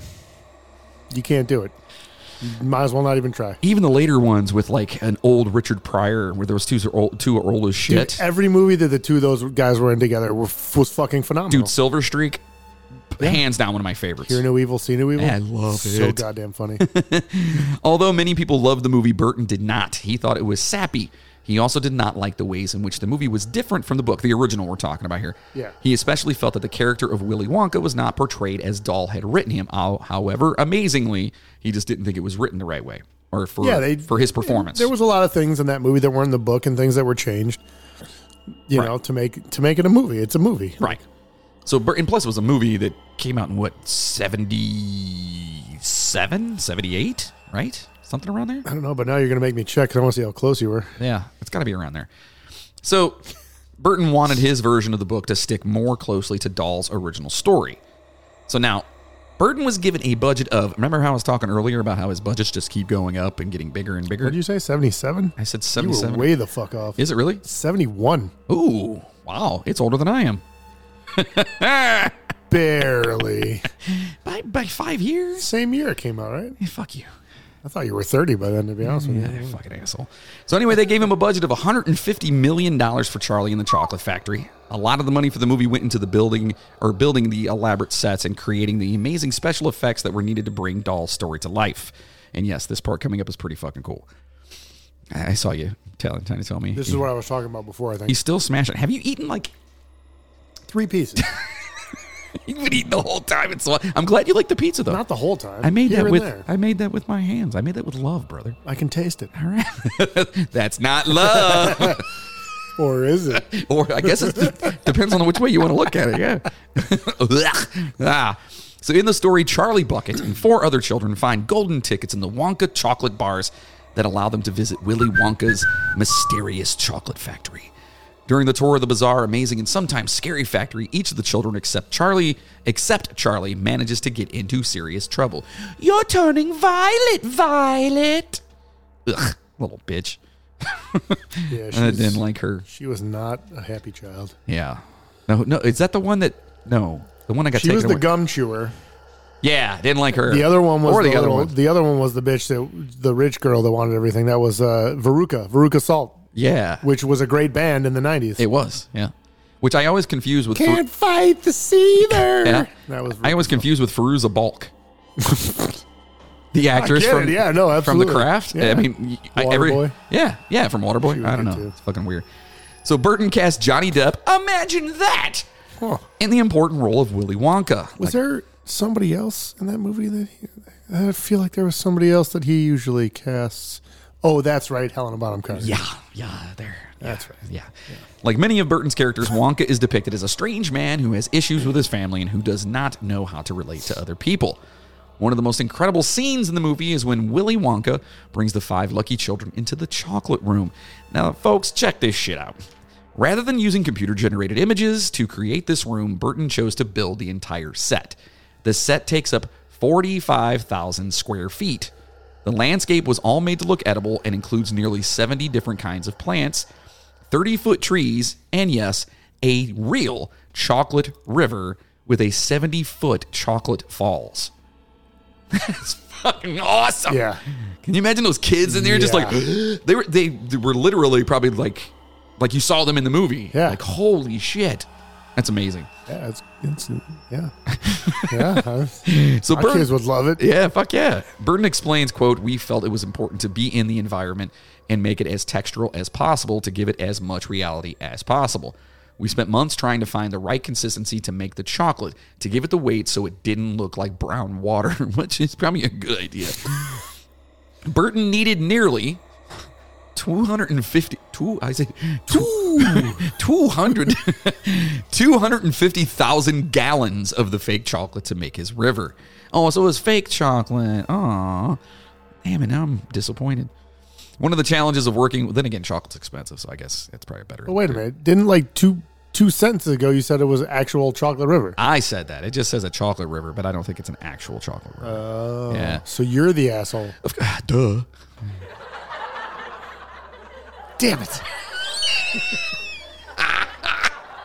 I like that one. I'm on the wrong I'm on the wrong page. That's hilarious. So anyway, one of the challenges of working with the gooey liquid, which is called Nutrisol, was that after a couple of weeks, it started to smell really awful, which is fucking hilarious. It is in the chocolate room that the children first encounter the Oompa Loompas, the little people who work at the factory.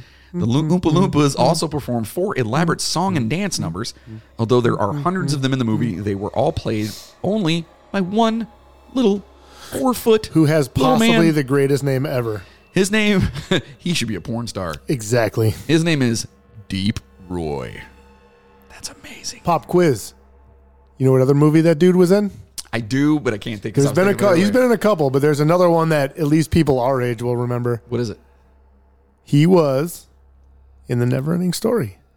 Do you remember when he goes and there's like the little guy and then the rock dude or whatever? He's the one of the little guys. Yeah. No shit. He's the snail rider guy. He rides the snail. No That's shit. Deep Roy. With the big nose. That's Deep Roy. Big nose. It's big news. He's got a big nose on him. Okay, so Burton used several kinds of special effects to multiply the Oompa Loompas. Remote-controlled robots were used when the Oompa Loompas were shot at a distance. Fucking amazing. It's pretty awesome. He had little Oompa Loompa robots, dude. I want to get one. Yeah, I wonder if they... Dude, you got to be able to There's find got to be a those. ton of them out there, That's right? what I'm saying. You got to be able to find one like on a movie prop. Probably thing, like right? $80,000 a I don't piece or care. I something. want one. That's what, guys, pitch in and get us one of those. Yeah, let's do that. So that's when they were shot at a distance and when they did not need to do anything too complicated. Burton also used camera tricks to multiply Roy's image. For these scenes, Roy was filmed hundreds of times from many different angles. In addition, Burton used CGI for some of the trickier Oompa Loompa scenes. At least he was trying to avoid that as much as possible.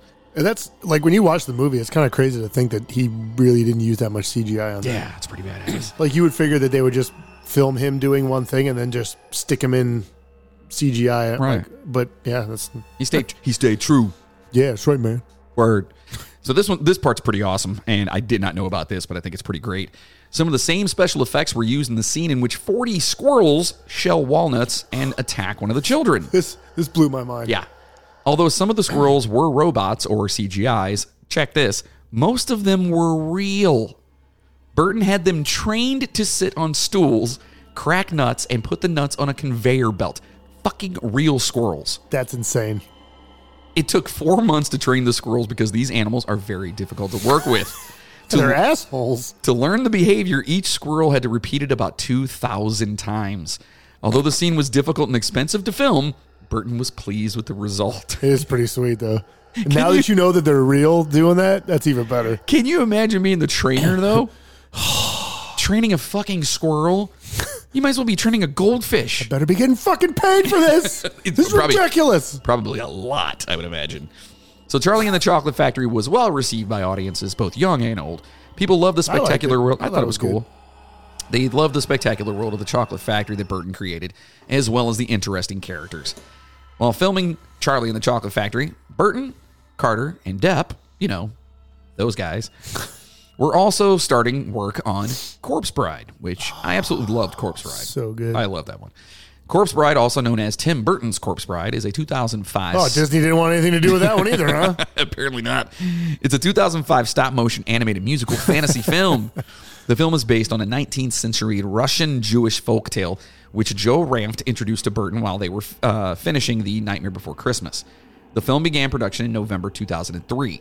Co-director Mike Johnson spoke about how they took a more organic approach to directing the film, saying, quote, in a co-directing situation, one director usually handles one sequence while the other handles another. Our approach was more organic. Tim knew where he wanted the film to go as far as the emotional tone and story points to hit. My job was to work with the crew on a daily basis and get the footage as close as possible to how I thought he wanted it. Now, Corpse Bride received positive reviews from critics. The film was nominated for the 78th Academy Award for Best Animated Feature, but lost to Wallace and fucking Gromit. Right, dude. What? Yeah. To Wallace. All right, anyway, it's the Curse of the Were-Rabbit. Yeah, which, ironically, starred Helena Bonham Carter. Yeah. So either way. Yeah. She saw that shit. She's like, I'm getting one no matter what. Yeah, Fuck it. That's hilarious. I am in. In 2008, the American Film Institute nominated this film for its top 10 animation films list, which is pretty awesome. That's pretty impressive, Yeah. man. So 2007 saw Burton put out his version of the Sweeney Todd tale. The film retells the Victorian melodramatic tale of Sweeney Todd, an English barber and serial killer who murders his customers with a straight razor. It's a straight razor. Fuck. A straight razor. Yeah. There it is. And with the help of his accomplice, Mrs. Lovett, processes their corpse into meat pies. Meat pies. Mrs. Lovett's meat pies. Meat pies. The Have you film seen this stars... Oh, check this out. It Have you stars... seen this one? Yeah, I've seen it. It's good. Yeah, I it's like cool. Film stars Johnny Depp. Okay. Yeah, of course. As the title character, and Helena Bonham Carter as Mrs. Lovett. Huh. Yeah. That's like, is that the first time they've all worked together then? I think so. Yeah. Yeah, it's That's crazy. good. Grossing It's probably the start of something good, I guess. Grossing over $150 million worldwide, the film was praised for the performances of the cast, musical numbers, costume, and set design, and its Visually, it's amazing. Yeah, it's awesome. It's a great movie. And its faithfulness to the 1979 musical. It was chosen by National Board of Review as one of the top 10 films of 2007. Wow. And won numerous awards, including Golden Globes for Best Motion Picture, musical or motion picture, musical, comedy, and Best Actor, musical or comedy, as well as the Academy Award for Best Art Direction. Bonham Carter was nominated for a Golden Globe Award for Best Actress in a motion picture, musical, or comedy, and Depp received a nomination for the Academy Award for Best Actor. Although the film was not an outstanding financial success in North America, it performed rather well worldwide. Yeah, well, what do we know? Yeah, I thought it was awesome. I liked it. Yeah, I think it's a cool movie. Yeah, it's fun. It's got its Some little good like gore. Like, yeah. Oh yeah. Yeah, it's Oh, pretty yeah. good, man. It's A gory lot of for blood. sure. Speaking of gory, Also, you know who else is in that movie? who's that? Borat. Is he really? Yeah, he's in that movie. No shit. Yeah, That's crazy. he dies. In 2010, Burton released his version of Alice in Wonderland. Another movie that I liked but didn't get. A lot of people don't like that movie. I thought it was cool. Yeah, I thought it was pretty I thought it was decent. I saw that in the movie theater, actually. Did you? Anyone saw it. Nice. Loosely inspired by Lewis Carroll's fantasy novels, Alice's Adventures in Wonderland, and Through the Looking Glass, and Walt Disney's 1951 animated film of the same name, the film tells the story of a 19-year-old Alice Kingsley who is told that she can restore the White Queen to her throne with the help of the Mad Hatter. She is the only one who can slay the Jabberwocky, a dragon-like creature that is controlled by the Red Queen and terrorizes Underland's inhabitants, who... Did you know the Jabberwocky is actually Christopher Lee? No, not in that. I didn't know. He's also in Willy Wonka. Yeah. He's Willy's dad. Yeah, he uses a lot of the same characters. He's been in a lot of them too. Actually, I think there's a mention of him in one of these coming up. Yeah. It is coming up. A little foreshadowing, might you say? Yeah, I don't remember. Maybe what I wrote, some so. foreshadowing. Anyway. Oh, I get it. So You. the Jabberwocky, controlled by the Red Queen and terrorize Underland's inhabitants again. In this situation, Alice fights against the Red Queen to protect the world. Alice in Wonderland received mixed reviews from critics upon release, although praised for its visual style. Costumes, production value. Yeah, dude, his eye is just... Production values, musical score, and visual effects. The film was criticized for its lack of narrative coherence and somber tone. And the Red Queen was... Who was the Red Queen? I don't recall. Why don't you tell me who it was? I don't know. Yeah, it was Bonham Carter again. Oh, right. Yeah. Well, who was the Mad Hatter in that movie? That was Johnny Depp. Yeah. Huh. Yeah. Kind of a little Interesting. Kind of a little thing going on. Yeah. Yeah, it's fine.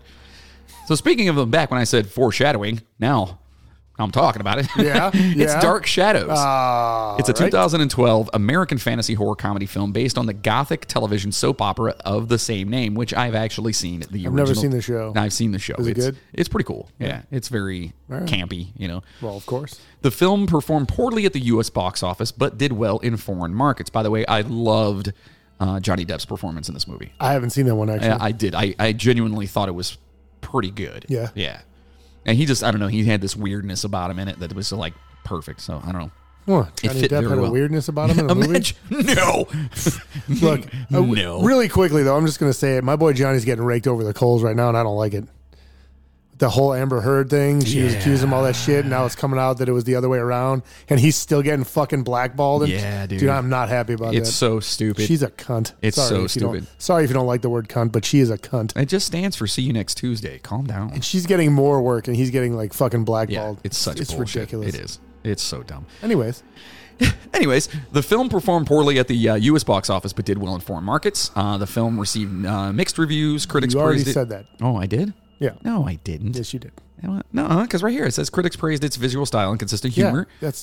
Yeah, that's where you should have started. You fucking... Well, it was produced by Richard Zanuck, who unfortunately died 2 months after its release. Oof. It featured the final appearance of original series actor Jonathan Frid, who died shortly before its release. Yikes. It was actually the 200th film appearance of actor Christopher Lee. Boosh. Who I was just referencing earlier. That was the voice of the Jabberwocky, who was He was Willie's dad, Right. in Willy Wonka. And he was also Saruman from the Lord of the Rings movies. Saruman. And Count fucking Dooku from the shitty Star Wars movies. The shitty ones. I didn't see any of those. Yeah, whatever. Jar Jar Binks, that's all I'm saying. Dark Shadows was Lee's fifth and final appearance in a Burton film. Correct. So Burton then remade his 1984 short film Frankenweenie Yes. as a feature-length stop-motion film distributed by Walt Disney Pictures.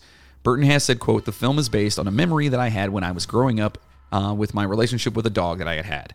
The film was released on October 5th, 2012, and met with positive reviews." It's a good movie. I loved that. Yeah, it's good. I love that movie. Every Halloween I don't make anyone, but we always watch it just because it's a fucking great movie. You don't make anyone? I don't make anyone Not like watch it. Frankenstein? You don't make anyone?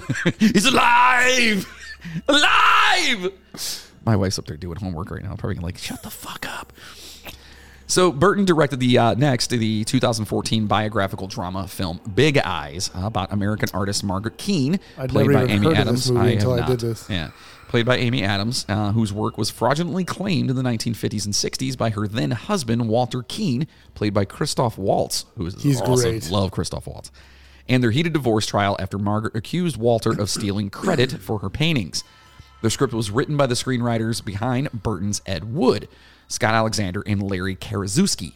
Filming began in Vancouver, British Columbia in mid-2013, and the film was distributed by the Weinstein Company and released in U.S. theaters on December 25th, 2014. It received generally positive reviews from critics. I've never heard of that movie. I've never heard of it either. I was doing this, and I was like, what? Okay. It don't make no sense. Yeah, I had no idea. Next up, here we have Miss Peregrine's Home for Peculiar Children, which I have seen. This was another one that I didn't know he had anything to do with. I didn't either. I had no idea. Makes sense now that I know, though. Totally. It is based on a contemporary fantasy debut novel by American author Ransom Riggs, who may quite possibly have the coolest name in Hollywood. Ransom Riggs. It's not bad. It's not bad. It's either that or he's an 80s action. It's definitely a Hollywood name. It's like an 80s action See, I picture it as like if you're watching a TV show and they need a kooky action star, like that's who it would be. Hey, it's Ransom Riggs. The new Ransom Riggs movie starring Ransom Riggs. Yeah, I don't know. That name sounds awesome. Yeah, no, it's a The good story name. is told through a combination of narrative and a mix of vernacular and found photography from the personal archives of collectors listed by the author. Found fuckography. Found fuckography. Sounds like that's where you're going with that. That's what I said. It's fuckography. Anyway, were you a fan of that? I don't think I've seen the whole thing. I've caught pieces parts, but I liked what I've seen.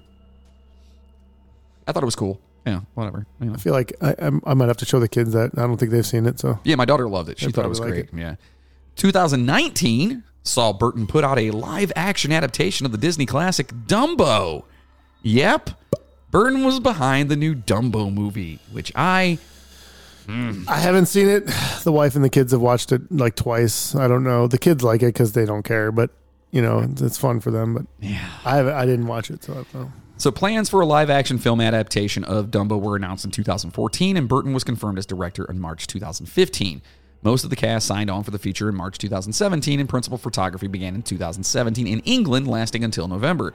It was the first of 4 remakes of prior animated films that Disney released in 2019, and I personally cannot fucking stand those.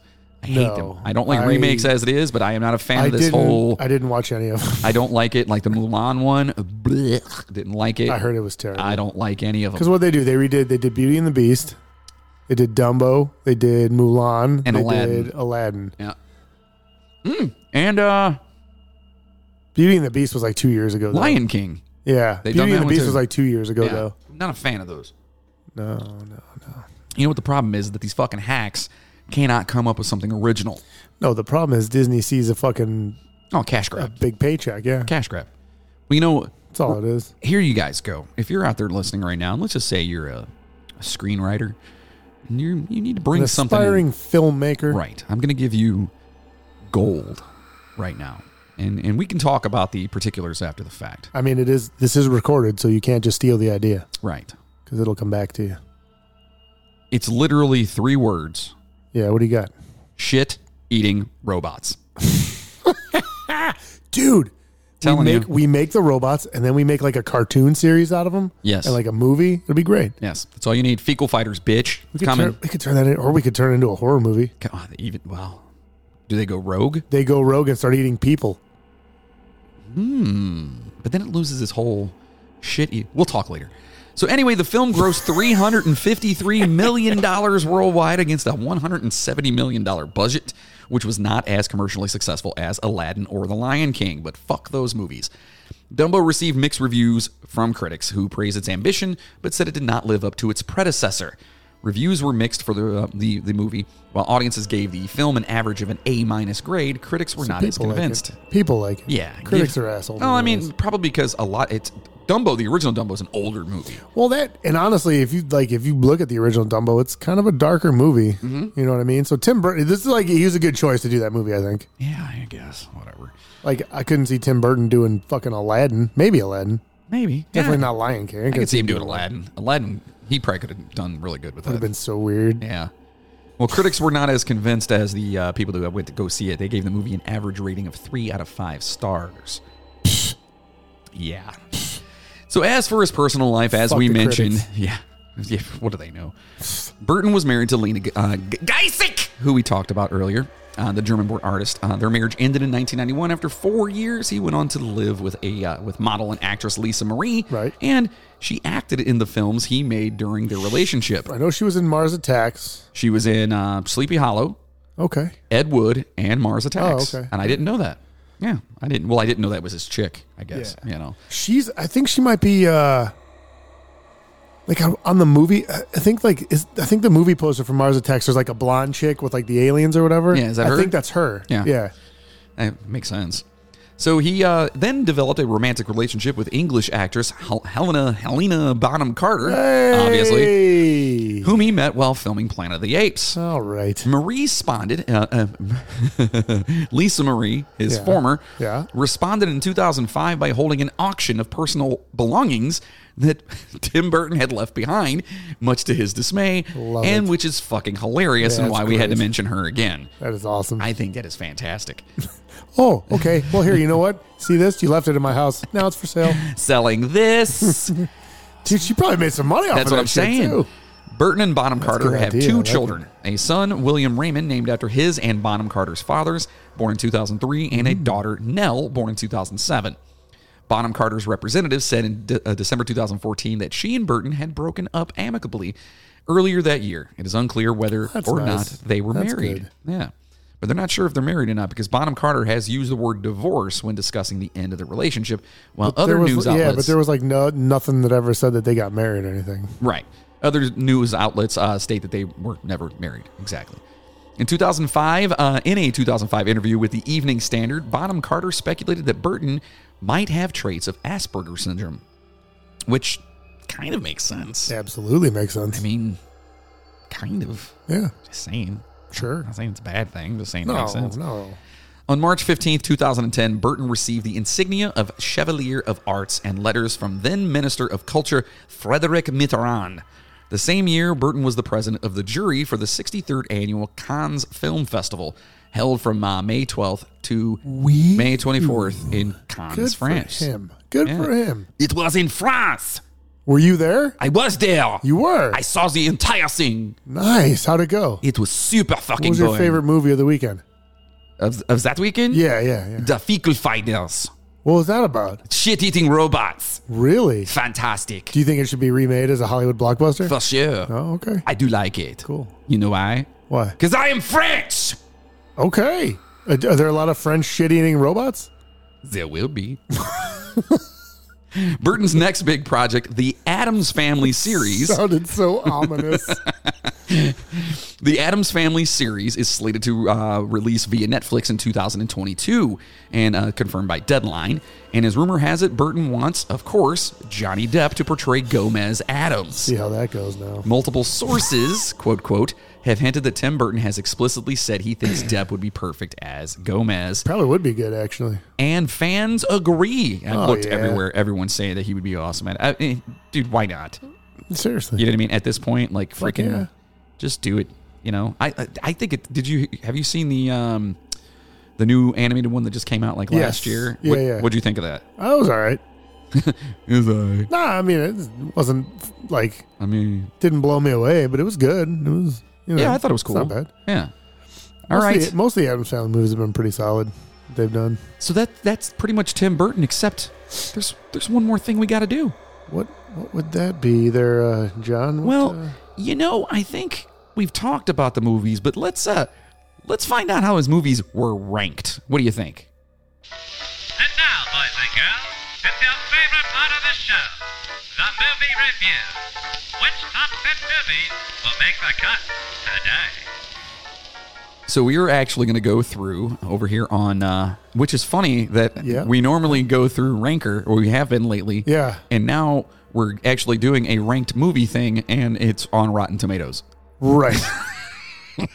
We're going all over. I'm going all over the map with this ones, guys. So we're going to run through these pretty I'm quick. trying to find the best lists for you people. That's Right. why. So we're going to go through it pretty quick. These are the all Tim Burton movies ranked, and I want to know what. I believe this is by popularity on Rotten Tomatoes. So Correct. it's like from lowest rank to highest as far as the tomato meter, I think they call it. Yeah. Thermometer. Thermometer. Thermometer. Is that right? Someone give me the thermometer. It's hot in here.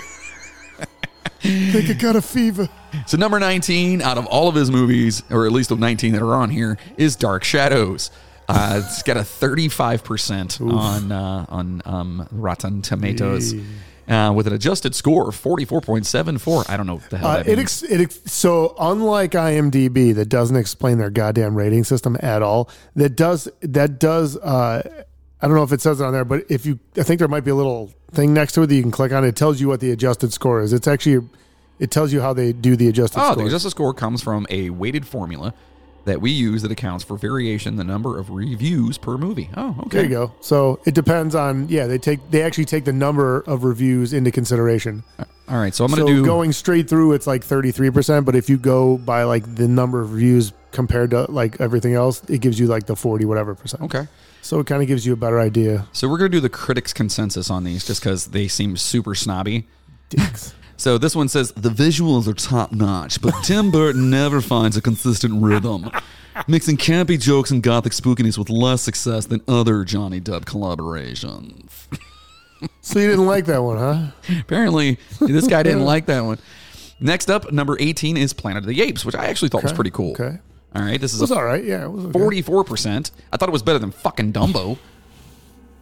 Yeah, probably. Yeah. Yeah. Critics say on this one, this remake of Planet of the Apes can't compare to the original in some critics' mind, but the striking visuals and B-movie charms may win you over. See, I think that's the problem with that movie is that people were... I mean, the original is such an iconic movie. Yeah. Like, I can see anytime that. you redo something like that, I think the same with Dumbo, actually. Like, Which is very true. you know, Right. Next, especially speaking for of, like people like us, because that's what we grew up with. Like, that's the shit that when we were kids, that like was part of our which is childhood. probably why I'm so bitter towards remakes, because I've seen pretty much everything. You're just an asshole, I think. Yes, that's true. Speaking of assholes, number 17, Dumbo. 46% was not a big fan of this one. No. Critics say Dumbo is held partly aloft by Tim Burton's visual flair, but a crowded canvas and overstretched story leave these live-action remake more workmanlike than wondrous. Oh, yeah, we don't... You know what? You don't ever want your movies to be considered workmanlike. Correct. Yeah, correct. I would assume not. No, that's not good. Number... by the way, the second movie of Tim Burton's to have Danny DeVito in it. Yeah, he was the penguin. He's the penguin, yeah. Number 16, Alice in Wonderland, 51%. Okay, I did like that one. The critics' consensus on this one, Tim Burton's Alice sacrifices the book's minimal narrative coherence and much of its heart, but it's an undeniable visual treat. I actually like doing that voice. That's fun. It's good, I like it. It's fun. It's like I can push up being a total like a new prick. character. Yeah, like it's total prick. What is it? What's your name? What's his name? I don't know. We got to come up with a name for him. I don't know. I feel like his last name should be like Longbottom or something. Hi, my name's Prick Longbottom. It's perfect. Prick Longbottom. Movie reviewer. Movie reviewer. Movie critic. Movie critic. Yes, right, yes, right. yes. Sorry. Next Sorry. You're more than just a reviewer. I've worked hard and long to get my establishment, okay? I apologize. So number 15, we have Mars Attacks from 1996. How was that so low? I know, that doesn't make any sense. God, that should be like 100%. Yeah, that one's awesome. 54% on Rotten Tomatoes. 54, that's it? Yeah, but it's the 54% with a little splatter on there. So is that the splatter, then it goes, if I don't understand how that works. Yeah, I'm not really that sure, but... Yeah, anyway, it's 54% on there. I think that means it's like above average. Right, because it's not considered fresh, because fresh means it's the tomato on there, right? Right, that's fresh. Fresh. So this one says, Tim Burton's alien invasion spoof faithfully recreates wooden characters and schlocky story of cheesy 50s sci-fi and Ed Wood movies, perhaps a little too faithfully for audiences. He didn't like that one, did he? No, not at all. These guys are just berating this shit. He must not like the old school movies. Number 14, Miss Peregrine's Home for Peculiar Children, which Mars again Attacks was is okay. way better than that movie. Yeah, it was cool. Eva Green, she's awesome. So I don't know who that is. She's the main chick in that. She's actually talked to be Morticia Addams. If you look her up, Eva Green, you'll see her. I believe she's British, but I could be wrong. I don't know. Oh, okay. This one's 64% fresh. What do you have to say about this one, sir? Oh, Jesus.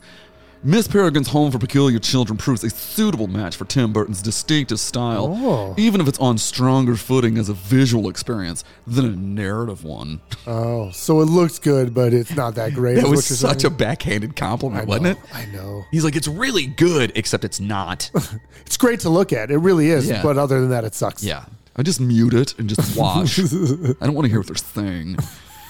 Number 13, Sleepy Hollow, which I feel is kind of low on the list here as well. 69%.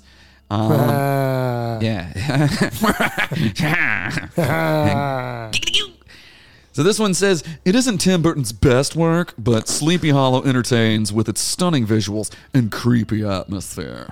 Okay. Not a terrible review. Wasn't horrible. It's not his best, but it's not too bad. Dude, check this. Number 12, Batman. What? I have no idea. If that's not at least an 85%, I'm going to be pissed. 71%. Get the fuck. I know. Does this work? There it is. There it is. An eerie, haunting spectacle, Batman succeeds as dark entertainment, even if Jack Nicholson's Joker too often overshadows the title character. Gives a fuck. The Joker's amazing in that. The Joker's supposed to be like a boisterous and like flamboyant. A major character in that movie. Absolutely. Like he should. Dude, look at the should over fucking shadow that. Look at the newer one that had what's his name? The kid that killed himself. What was his name? I'm blanking. I don't know. Yeah. Wow. My brain just went. I can't think of it either. No, I'll get it. Number 11, Big Eyes from 2014. Never seen this one yet. It's 11. So it's about big guys.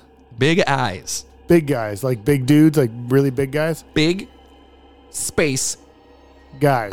Gotcha. Big guys. This one's 71%.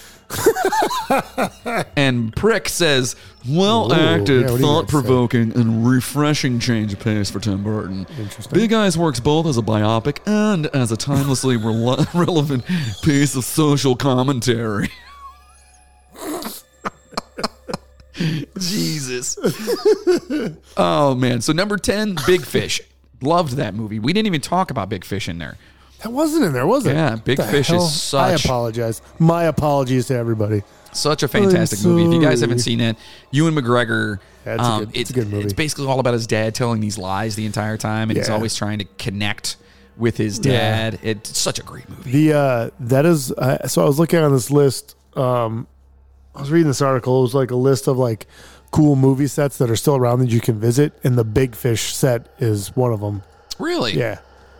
That's pretty cool. I'd like to see that. Yeah, that's pretty sweet. I'd like to see that. I would. What does Prick have to say about that? Oh, God. A charming father and son tale filled with typical Tim Burton flourishes. Big Fish is an impressive catch. Wow. Apparently Prick liked it. He likes puns, apparently, too. He really is a prick. He is a prick. I told you. Pretentious. That's his middle name, by the way. Prick, Pretentious Longbottom? That's his name, absolutely. All right. Yeah, I like it. I think I'm fine with good. that. Number 9, kind of surprising, is Batman Returns. What? Yeah. Moody's about to throw something. 80% on Rotten Tomatoes. That's all right, though. Yeah, it was. Oh, by the way, did I say Big Fish was a 75% on? You did. Okay, cool. You did. So Prick says, directing Tim Burton's dark, brooding atmosphere, Michael Keaton's work as the tormented hero, and the flawless casting of Danny DeVito as the Penguin, and Christopher Walken as well. Christopher Walken make the sequel better than the first. Yeah, I mean, Christopher Walken will help make anything better. Whoa! Oh, he's back! I would like to say. We haven't heard from Christopher in a while. It's very nice to hear. How you doing, buddy? I'm wonderful. Good. Prick thinks you did a great job. How, are you? I'm all right. It's great. Tell Prick. Thank you for caring. I appreciate that. Tell Prick he can call me. Yeah, you guys want to talk about it, huh? I'm out. Oh. And just like that. Oh, there he goes. He's gone. Bye. See you, Christopher. Number 8, Charlie and the Chocolate Factory. Okay, so I like that movie. Don't know why it's higher than either Batman, though. It should not be in any way, shape, or form. I mean, I don't know. Whatever. I mean, as far as I'm concerned, Mars Attack should be number 1, but that's me. Visually, great. It is awesome. Yeah. It is pretty cool. It's not as trippy though as the original, because that whole when they're in the boat and he's singing that real creepy fucking song. The original one's way better. It's all with the boat. psychedelic and shit. Well, yeah. I mean, it was 71. Yeah, I guess it's true. Yeah. Should we eat some mushrooms or something and watch the original? Sure. At least smoke some dope. And by dope, I mean marijuana, people. That's okay. What else would you? I don't know. You say dope and instantly, other things may. Well, first of all, dude, you haven't smoked crack in like 2 years. At least. I mean. That you know of. That's true. That's true. Well, most people probably think I do smoke crack as fast as I talk on here. I'm like, so Charlie and the Chocolate Factory is number 8, 83%. Okay. And Prick says, closer to the source material than 1971's Willy Wonka and the Chocolate Factory. Charlie and the Chocolate Factory is for people who like their chocolate visually appealing and dark. Get the fuck out of here. Wow. Fuck out of here. Visually appealing and dark. Wow. That's with the fucking puns again, dude. It's very punny. Yeah. Number 7 is Tim Burton's Corpse Bride. Ooh. 84% on Definitely here. a good so one. barely squeaked in there over What Charlie is and the it? Chocolate 80 Factory. what? 84. 84. Where Charlie and the Chocolate Factory was 83. 83. This one says, as can be expected from a Tim Burton movie, Corpse Bride is whimsically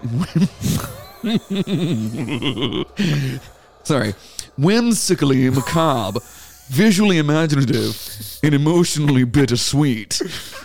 Jesus. Number 6, Beetlejuice, which, okay, at least this is like, I don't know why it's not above Sweeney Todd, but anyway, number 6, 85%. Brilliantly bizarre and overflowing with ideas, Beetlejuice offers some of Michael Keaton's most deliciously manic work and creepy, funny fun for the whole family.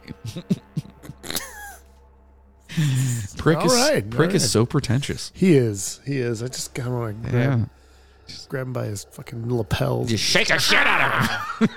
His pants are probably 2 inches short just because that's how he wears his pants. I like my pants this way, thank you. Yeah? In case I step in a puddle of your shit. Oh my gosh. Wow. As soon as these movies are done, you're out of here. Number 5, Sweeney Todd, the Demon Barber of Fleet Street, 86%. So these are just like They're all going like up. right by. Yeah, they're super close. That's like 10 votes. Yeah, the adjusted score on this one, though, is like 93, which is, that's kind of. So that one has less reviews than most of the other ones, then, is what that is. Right. That's crazy.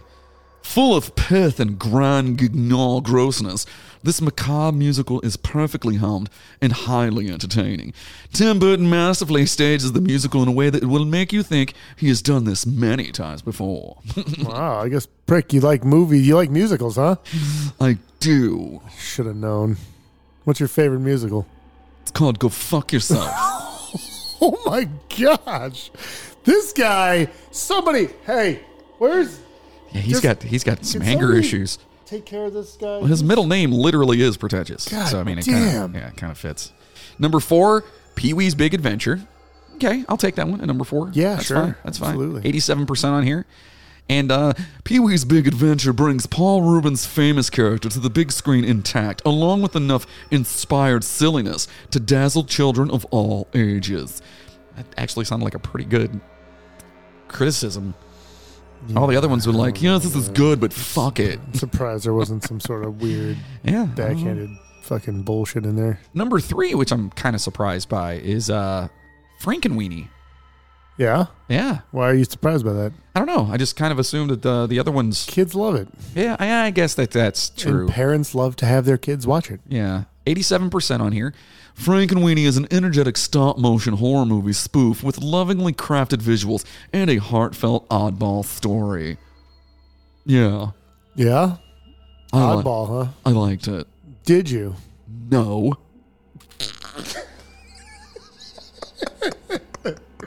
Number 2, what do you think it is? I don't know what's left. I don't know. What else? Edward Scissorhands. Edward's okay. 90%. Edvard Scissorhands. Edvard. Eddie. Oh, Eddie Scissors. The Eddie Scissors. Eddie Scissors. Sounds like a mafia guy now. Hey, yeah, go tell Eddie Scissors to take care of that Eddie, shit, okay? okay? If you don't fucking calm down, I'm going to have to fucking call Eddie Scissors in here. You don't want that to happen. All right? Now go home and get your fucking shine box. Nice. 90%, like I said, the first collaboration between Johnny Depp and Tim Burton. Edward Scissorhands. I have a tough time with that word. Edward Scissorhands is a magical modern fairy tale with gothic overtones and a sweet center. Oh. Yeah, I like a sweet center. I bet you do. Bet your ass I do. Stay away from my ass. Number 1. What do you think? Out of all the movies that going through all the research and everything else and the entire story of Tim Burton, what do you think it is? It depends. That's not it. I would say that if it's directed, if it's not directing, if it's just everything, I feel like it would be. It's directed. Okay, so it's not Nightmare Before Christmas. It is not, because he did not direct that, folks. Exactly. So, how's that? No. It's Ed Wood, you stupid shit. Oh my God! What an asshole! Jesus. Number 1 is Ed Wood with 92%. Fuck. Which is weird to me because I thought it was a good movie. Like, it was cool. It was just kind of, I don't know, campy to me. So that's just kind of the point behind it. It was supposed to be campy. Yeah, I guess. Maybe I need to revisit that movie. Tim Burton and Johnny Depp team up to fet the life and work of cult hero Ed Wood with typically strange and wonderful results. With typically strange. Yeah. And Did you like that movie, Prick? It was okay, I suppose. Yeah. Yes, it's black and white, very avant-garde. I do like that part, yes. Did you like it because the guy's last name is Wood?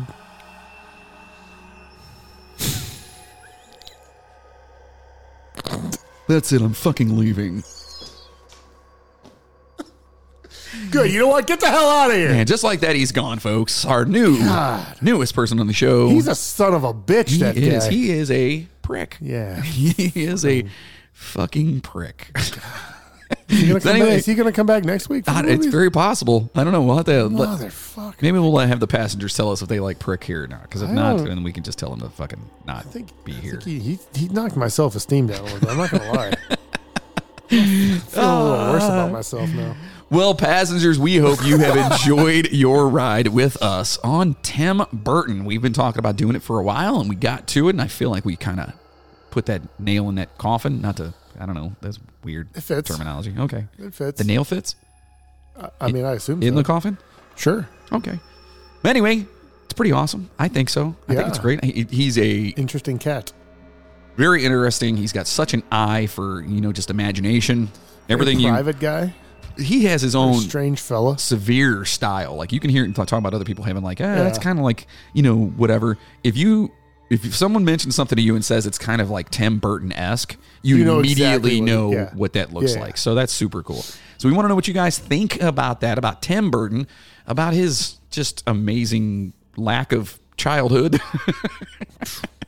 And, all the movies he made. Like, tell us which one was your favorite. Do you think that number 1 should be Ed Wood? Mars Attacks. Mars Attack. I would say, honestly, of all those, though, my favorite, I would say my top Tim Burton movies, if we're doing it, would be, I would lump the two Batmans together. Those would be up there. Beetlejuice is up towards the top, and Mars Attacks definitely is towards the top. See, to me, it's all about rewatchability. I could watch any of those movies over and over again. But which one could you like if you had to pick one of those to be stranded on a desert island with? Of all those? Yeah. It'd be a toss-up between Beetlejuice and Mars Attacks. Mine would probably be Beetlejuice. Because at least there's some music at the end. Jump in the line, rock the body and die. Also, I figured out, remember how I told you that he cast Jack Nicholson 3 times and killed him off each time? Uh-huh. He played 2 different guys in Mars Attacks. That's why. That's son of a bitch. 2 characters. And they both died. I think so, yeah. That's hilarious. Now listen, Moody. Yeah. Where are we taking the train next week? Going to the land of jazz, my friend. We're heading down south to my second home, New Orleans. New Orleans. And what are we talking about in New Orleans? Talking about the Axeman. The Axeman. The Axeman. The Axeman is an unsolved story about a guy who basically would go around killing people with an axe and loved jazz music. Is that what they call him, the Axeman? Yeah. Interesting. That's exactly what. No, he just really liked Oddly the body enough, spray. he didn't always kill with an axe. He just killed. Yeah. He just liked Axe body spray a lot, right? Oh, yeah. When it first came out. Like the smell, very fresh. This took place, 94? No, it took a lot longer than that. So it's going to be a fun ride on that one. Yeah, we it should be. Dive back into the true crime era. Another area. unsolved. Another unsolved. And that we like our unsolved true crime. Yes, we do. So make sure you guys are joining us back here next Monday. Taking a train down south. That's right. And make sure to stop over to our official website, themidnighttrainpodcast.com. And at our website, you can buy some super sweet merchandise we were talking about earlier. All right. And, of course, keep looking. You got to keep going back there to find out when our new line of Fecal Fighters shit-eating robot shirts will be dropping. I can't wait. It could be any time. Fucking wait, dude. It could be any time. It could be a year from now, but it could be tomorrow. That's the wonderful thing about being able to say it could be any time. That's right. Because they can't hold us to anything. That's right. You said it was going to be. I said any time. It's been 7 years. Anytime. Anytime. And listeners keep asking how they can help keep the steam in our engines. Well, if you like what you hear from us, consider being a producer of the show by heading over to themidnighttrainpodcast.com and clicking on the Patreon button or at patreon.com/The Midnight Train Podcast. For as little as $5 a month, you can get all kinds of cool shit like a custom shirt, custom poster, custom sticker, bonus episodes like the Day the Music Dies series. Yeah, I'm working on the next one already. You guys are going to love it. And way more. There's way more. That's right. I have, so I told you, I'm going to throw this out there just to give everyone a little heads up. I'm working on another bonus episode that involves a country within the United States. Which is amazing. I know exactly what you're talking about. And so that's going to be a good bonus episode. That'll be fun. Yeah. That'll be a lot of fun. On top of working on the next Day of the Music Day. So it's just crazy. Yeah.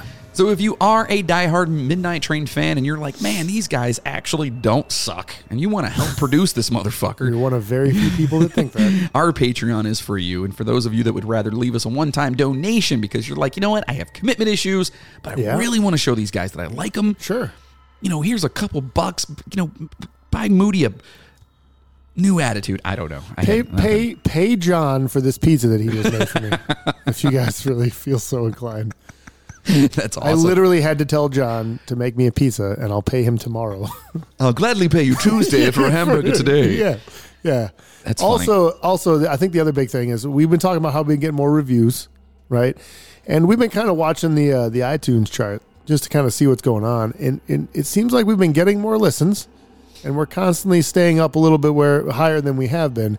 So we're getting some new people listening. Correct. Right? So if you guys are out there and which we hope you are. If you've listened to a couple of episodes and you've decided that you kind of like us and you keep coming back for more and you're listening to this right now, please spread the word. Get your friends to listen. Tell them to leave us a review or just drop by and say hi on the webpage or join the Facebook group. And just let us know you're out there. And just please, if you don't do anything else, if you're cheap like me and John, that's fine. We get it. Just please spread the word. That's all we ask. We would love you forever if you would just tell a friend about it and have them listen. That's all we ask for, truthfully. Yeah, and like Spotify seems to be just still moving. Still doing its thing, man. Apparently, that's where we get most of our listens from. Yeah. And of course, that one has no charts or rankings. So... Yeah, but that's fine. Which one doesn't? Spotify. Well, they have like a chart, but there's no ranking system or comment system or anything like that is on Spotify. So. Yeah, that's fine. You guys can always we know you're out there. Yeah, jump on the Facebook page and say, hey, get one of those Joe Rogan Spotify contracts. We're waiting. It's gonna be great. You guys imagine how awesome our shit would be if we had $100 million.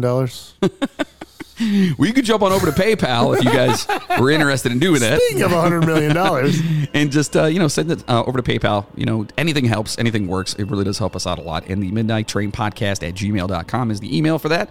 Also, you can easily subscribe, and rate us on your favorite podcast platform, whether it is Spotify, like he was talking about, Apple, Spreaker, Stretcher, Poker Face, I don't know. There's so many of them out there, dude. Yeah. We use Podbean. iHeartRadio, That's Podbean. that's who we host by, and I'm actually quite happy with that. Are we on Stitcher? I think so. Stitcher is another one that's got a rating system, too. Yeah, there you go. Get on there and rate us on there. But most importantly, share it. Yeah. Like he was saying, tell everyone. Say, hey, go listen to these guys. They're actually kind of funny. Yeah. It only takes a couple of minutes, and word of mouth is how we're going to get more passengers on this train and continue to bring you weekly episodes. We can't thank you all enough for your love and support, as always. You really do keep the train moving, for sure. Now, listen, got a big, this thing keeps getting bigger and bigger and bigger. Big flipping midnight train shout out to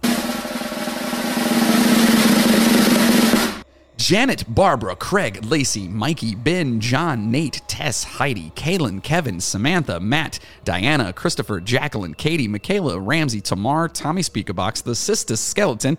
Please make sure you check out the Sister Skeleton wherever you listen to your podcast. Fucking did it again. Did I say it? You said skeleton. Damn it, Sisters Skeleton.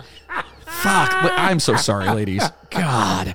Also to Riley, Logan, Reagan, Charlie, Alyssa, Sydney, Ava, Diane, Alina, Stephanie, Julie, Laura, Cynthia, Kirsten, Dawn, Nicola, Caitlin, Chanel, Alex, Emily Ann, Son of Vasco, Alicia, Frandipai, Danny, Rex, Sadie, Remy, Melissa, Grace, Stormy, Eva, Melissa, Wayne, Victoria, Hager, Sean, Chainsaw. Bill's son Colin, Todd, David, Valo, Juan, Belen, Ken and Brad over at Voodoo Vodka, Stripper Kevin, Davey, our Mexican Vato. Hola, Davey! Hola, Davey! And a very special thank you to our superhero Patreon producers, Chad Flint, Cheryl Pierce, Chris McLeod, Justin Kowalczyk, Rob West from the Fun Box Podcast. Wait, what? Did I say Rob West? I'm tired. I got it way early today. Rob Webb. Rob, I say your name every damn time. Fucking hell. We hate your podcast and you. No. Dude, they drop some serious memeage over there. I know, it's great. Oh, you've got to follow them on Facebook. Holy shit. Just go and look up Funbox Podcast and join their group. It's so freaking amazing. And listen to their show. Son of a bitch. Yeah. Also to Christina Skelton, Maria Gibbs, Jessica Bartolome, Jigsaw, a.k.a. Oliver Gimmel. I want to say he's the third. I think he's the third. Fourth? I think he's the fourth. Holy shit. So many of you people. Jesus. Boy. Rick Resler, Courtney Batchelor, Katie Brabenick, and of course, Bill Birch. To all you guys. Yes, because our producers are the best. Now, if you want your name to be mentioned on the show, people too, they're so we have the best. You know what? I'm going to just go ahead and say it. We have the best looking audience in all of podcasting. I agree. 100% I agree. Absolutely. All those other places, there's some ugly motherfuckers. It's like, the only good looking ones are the ones that listen to us and them. Correct. And that's only when they're listening to us. Right. It makes them better looking. And they make us better looking. Correct. It's like cyclical. It's eye candy, man. It is. That's how it works. So if you want your name to be mentioned on the show, please sign up as a member on our website. That's themidnighttrainpodcast.com, or become a Patreon producer at patreon.com/The Midnight Train Podcast. And listen, we'll say your name, man. We'll tell you how much we appreciate you. And you will be a part of the show. And how we will stroke your fucking egos. We will. You guys also, not only are they the most attractive, by far the smartest. Oh, absolutely. Yeah.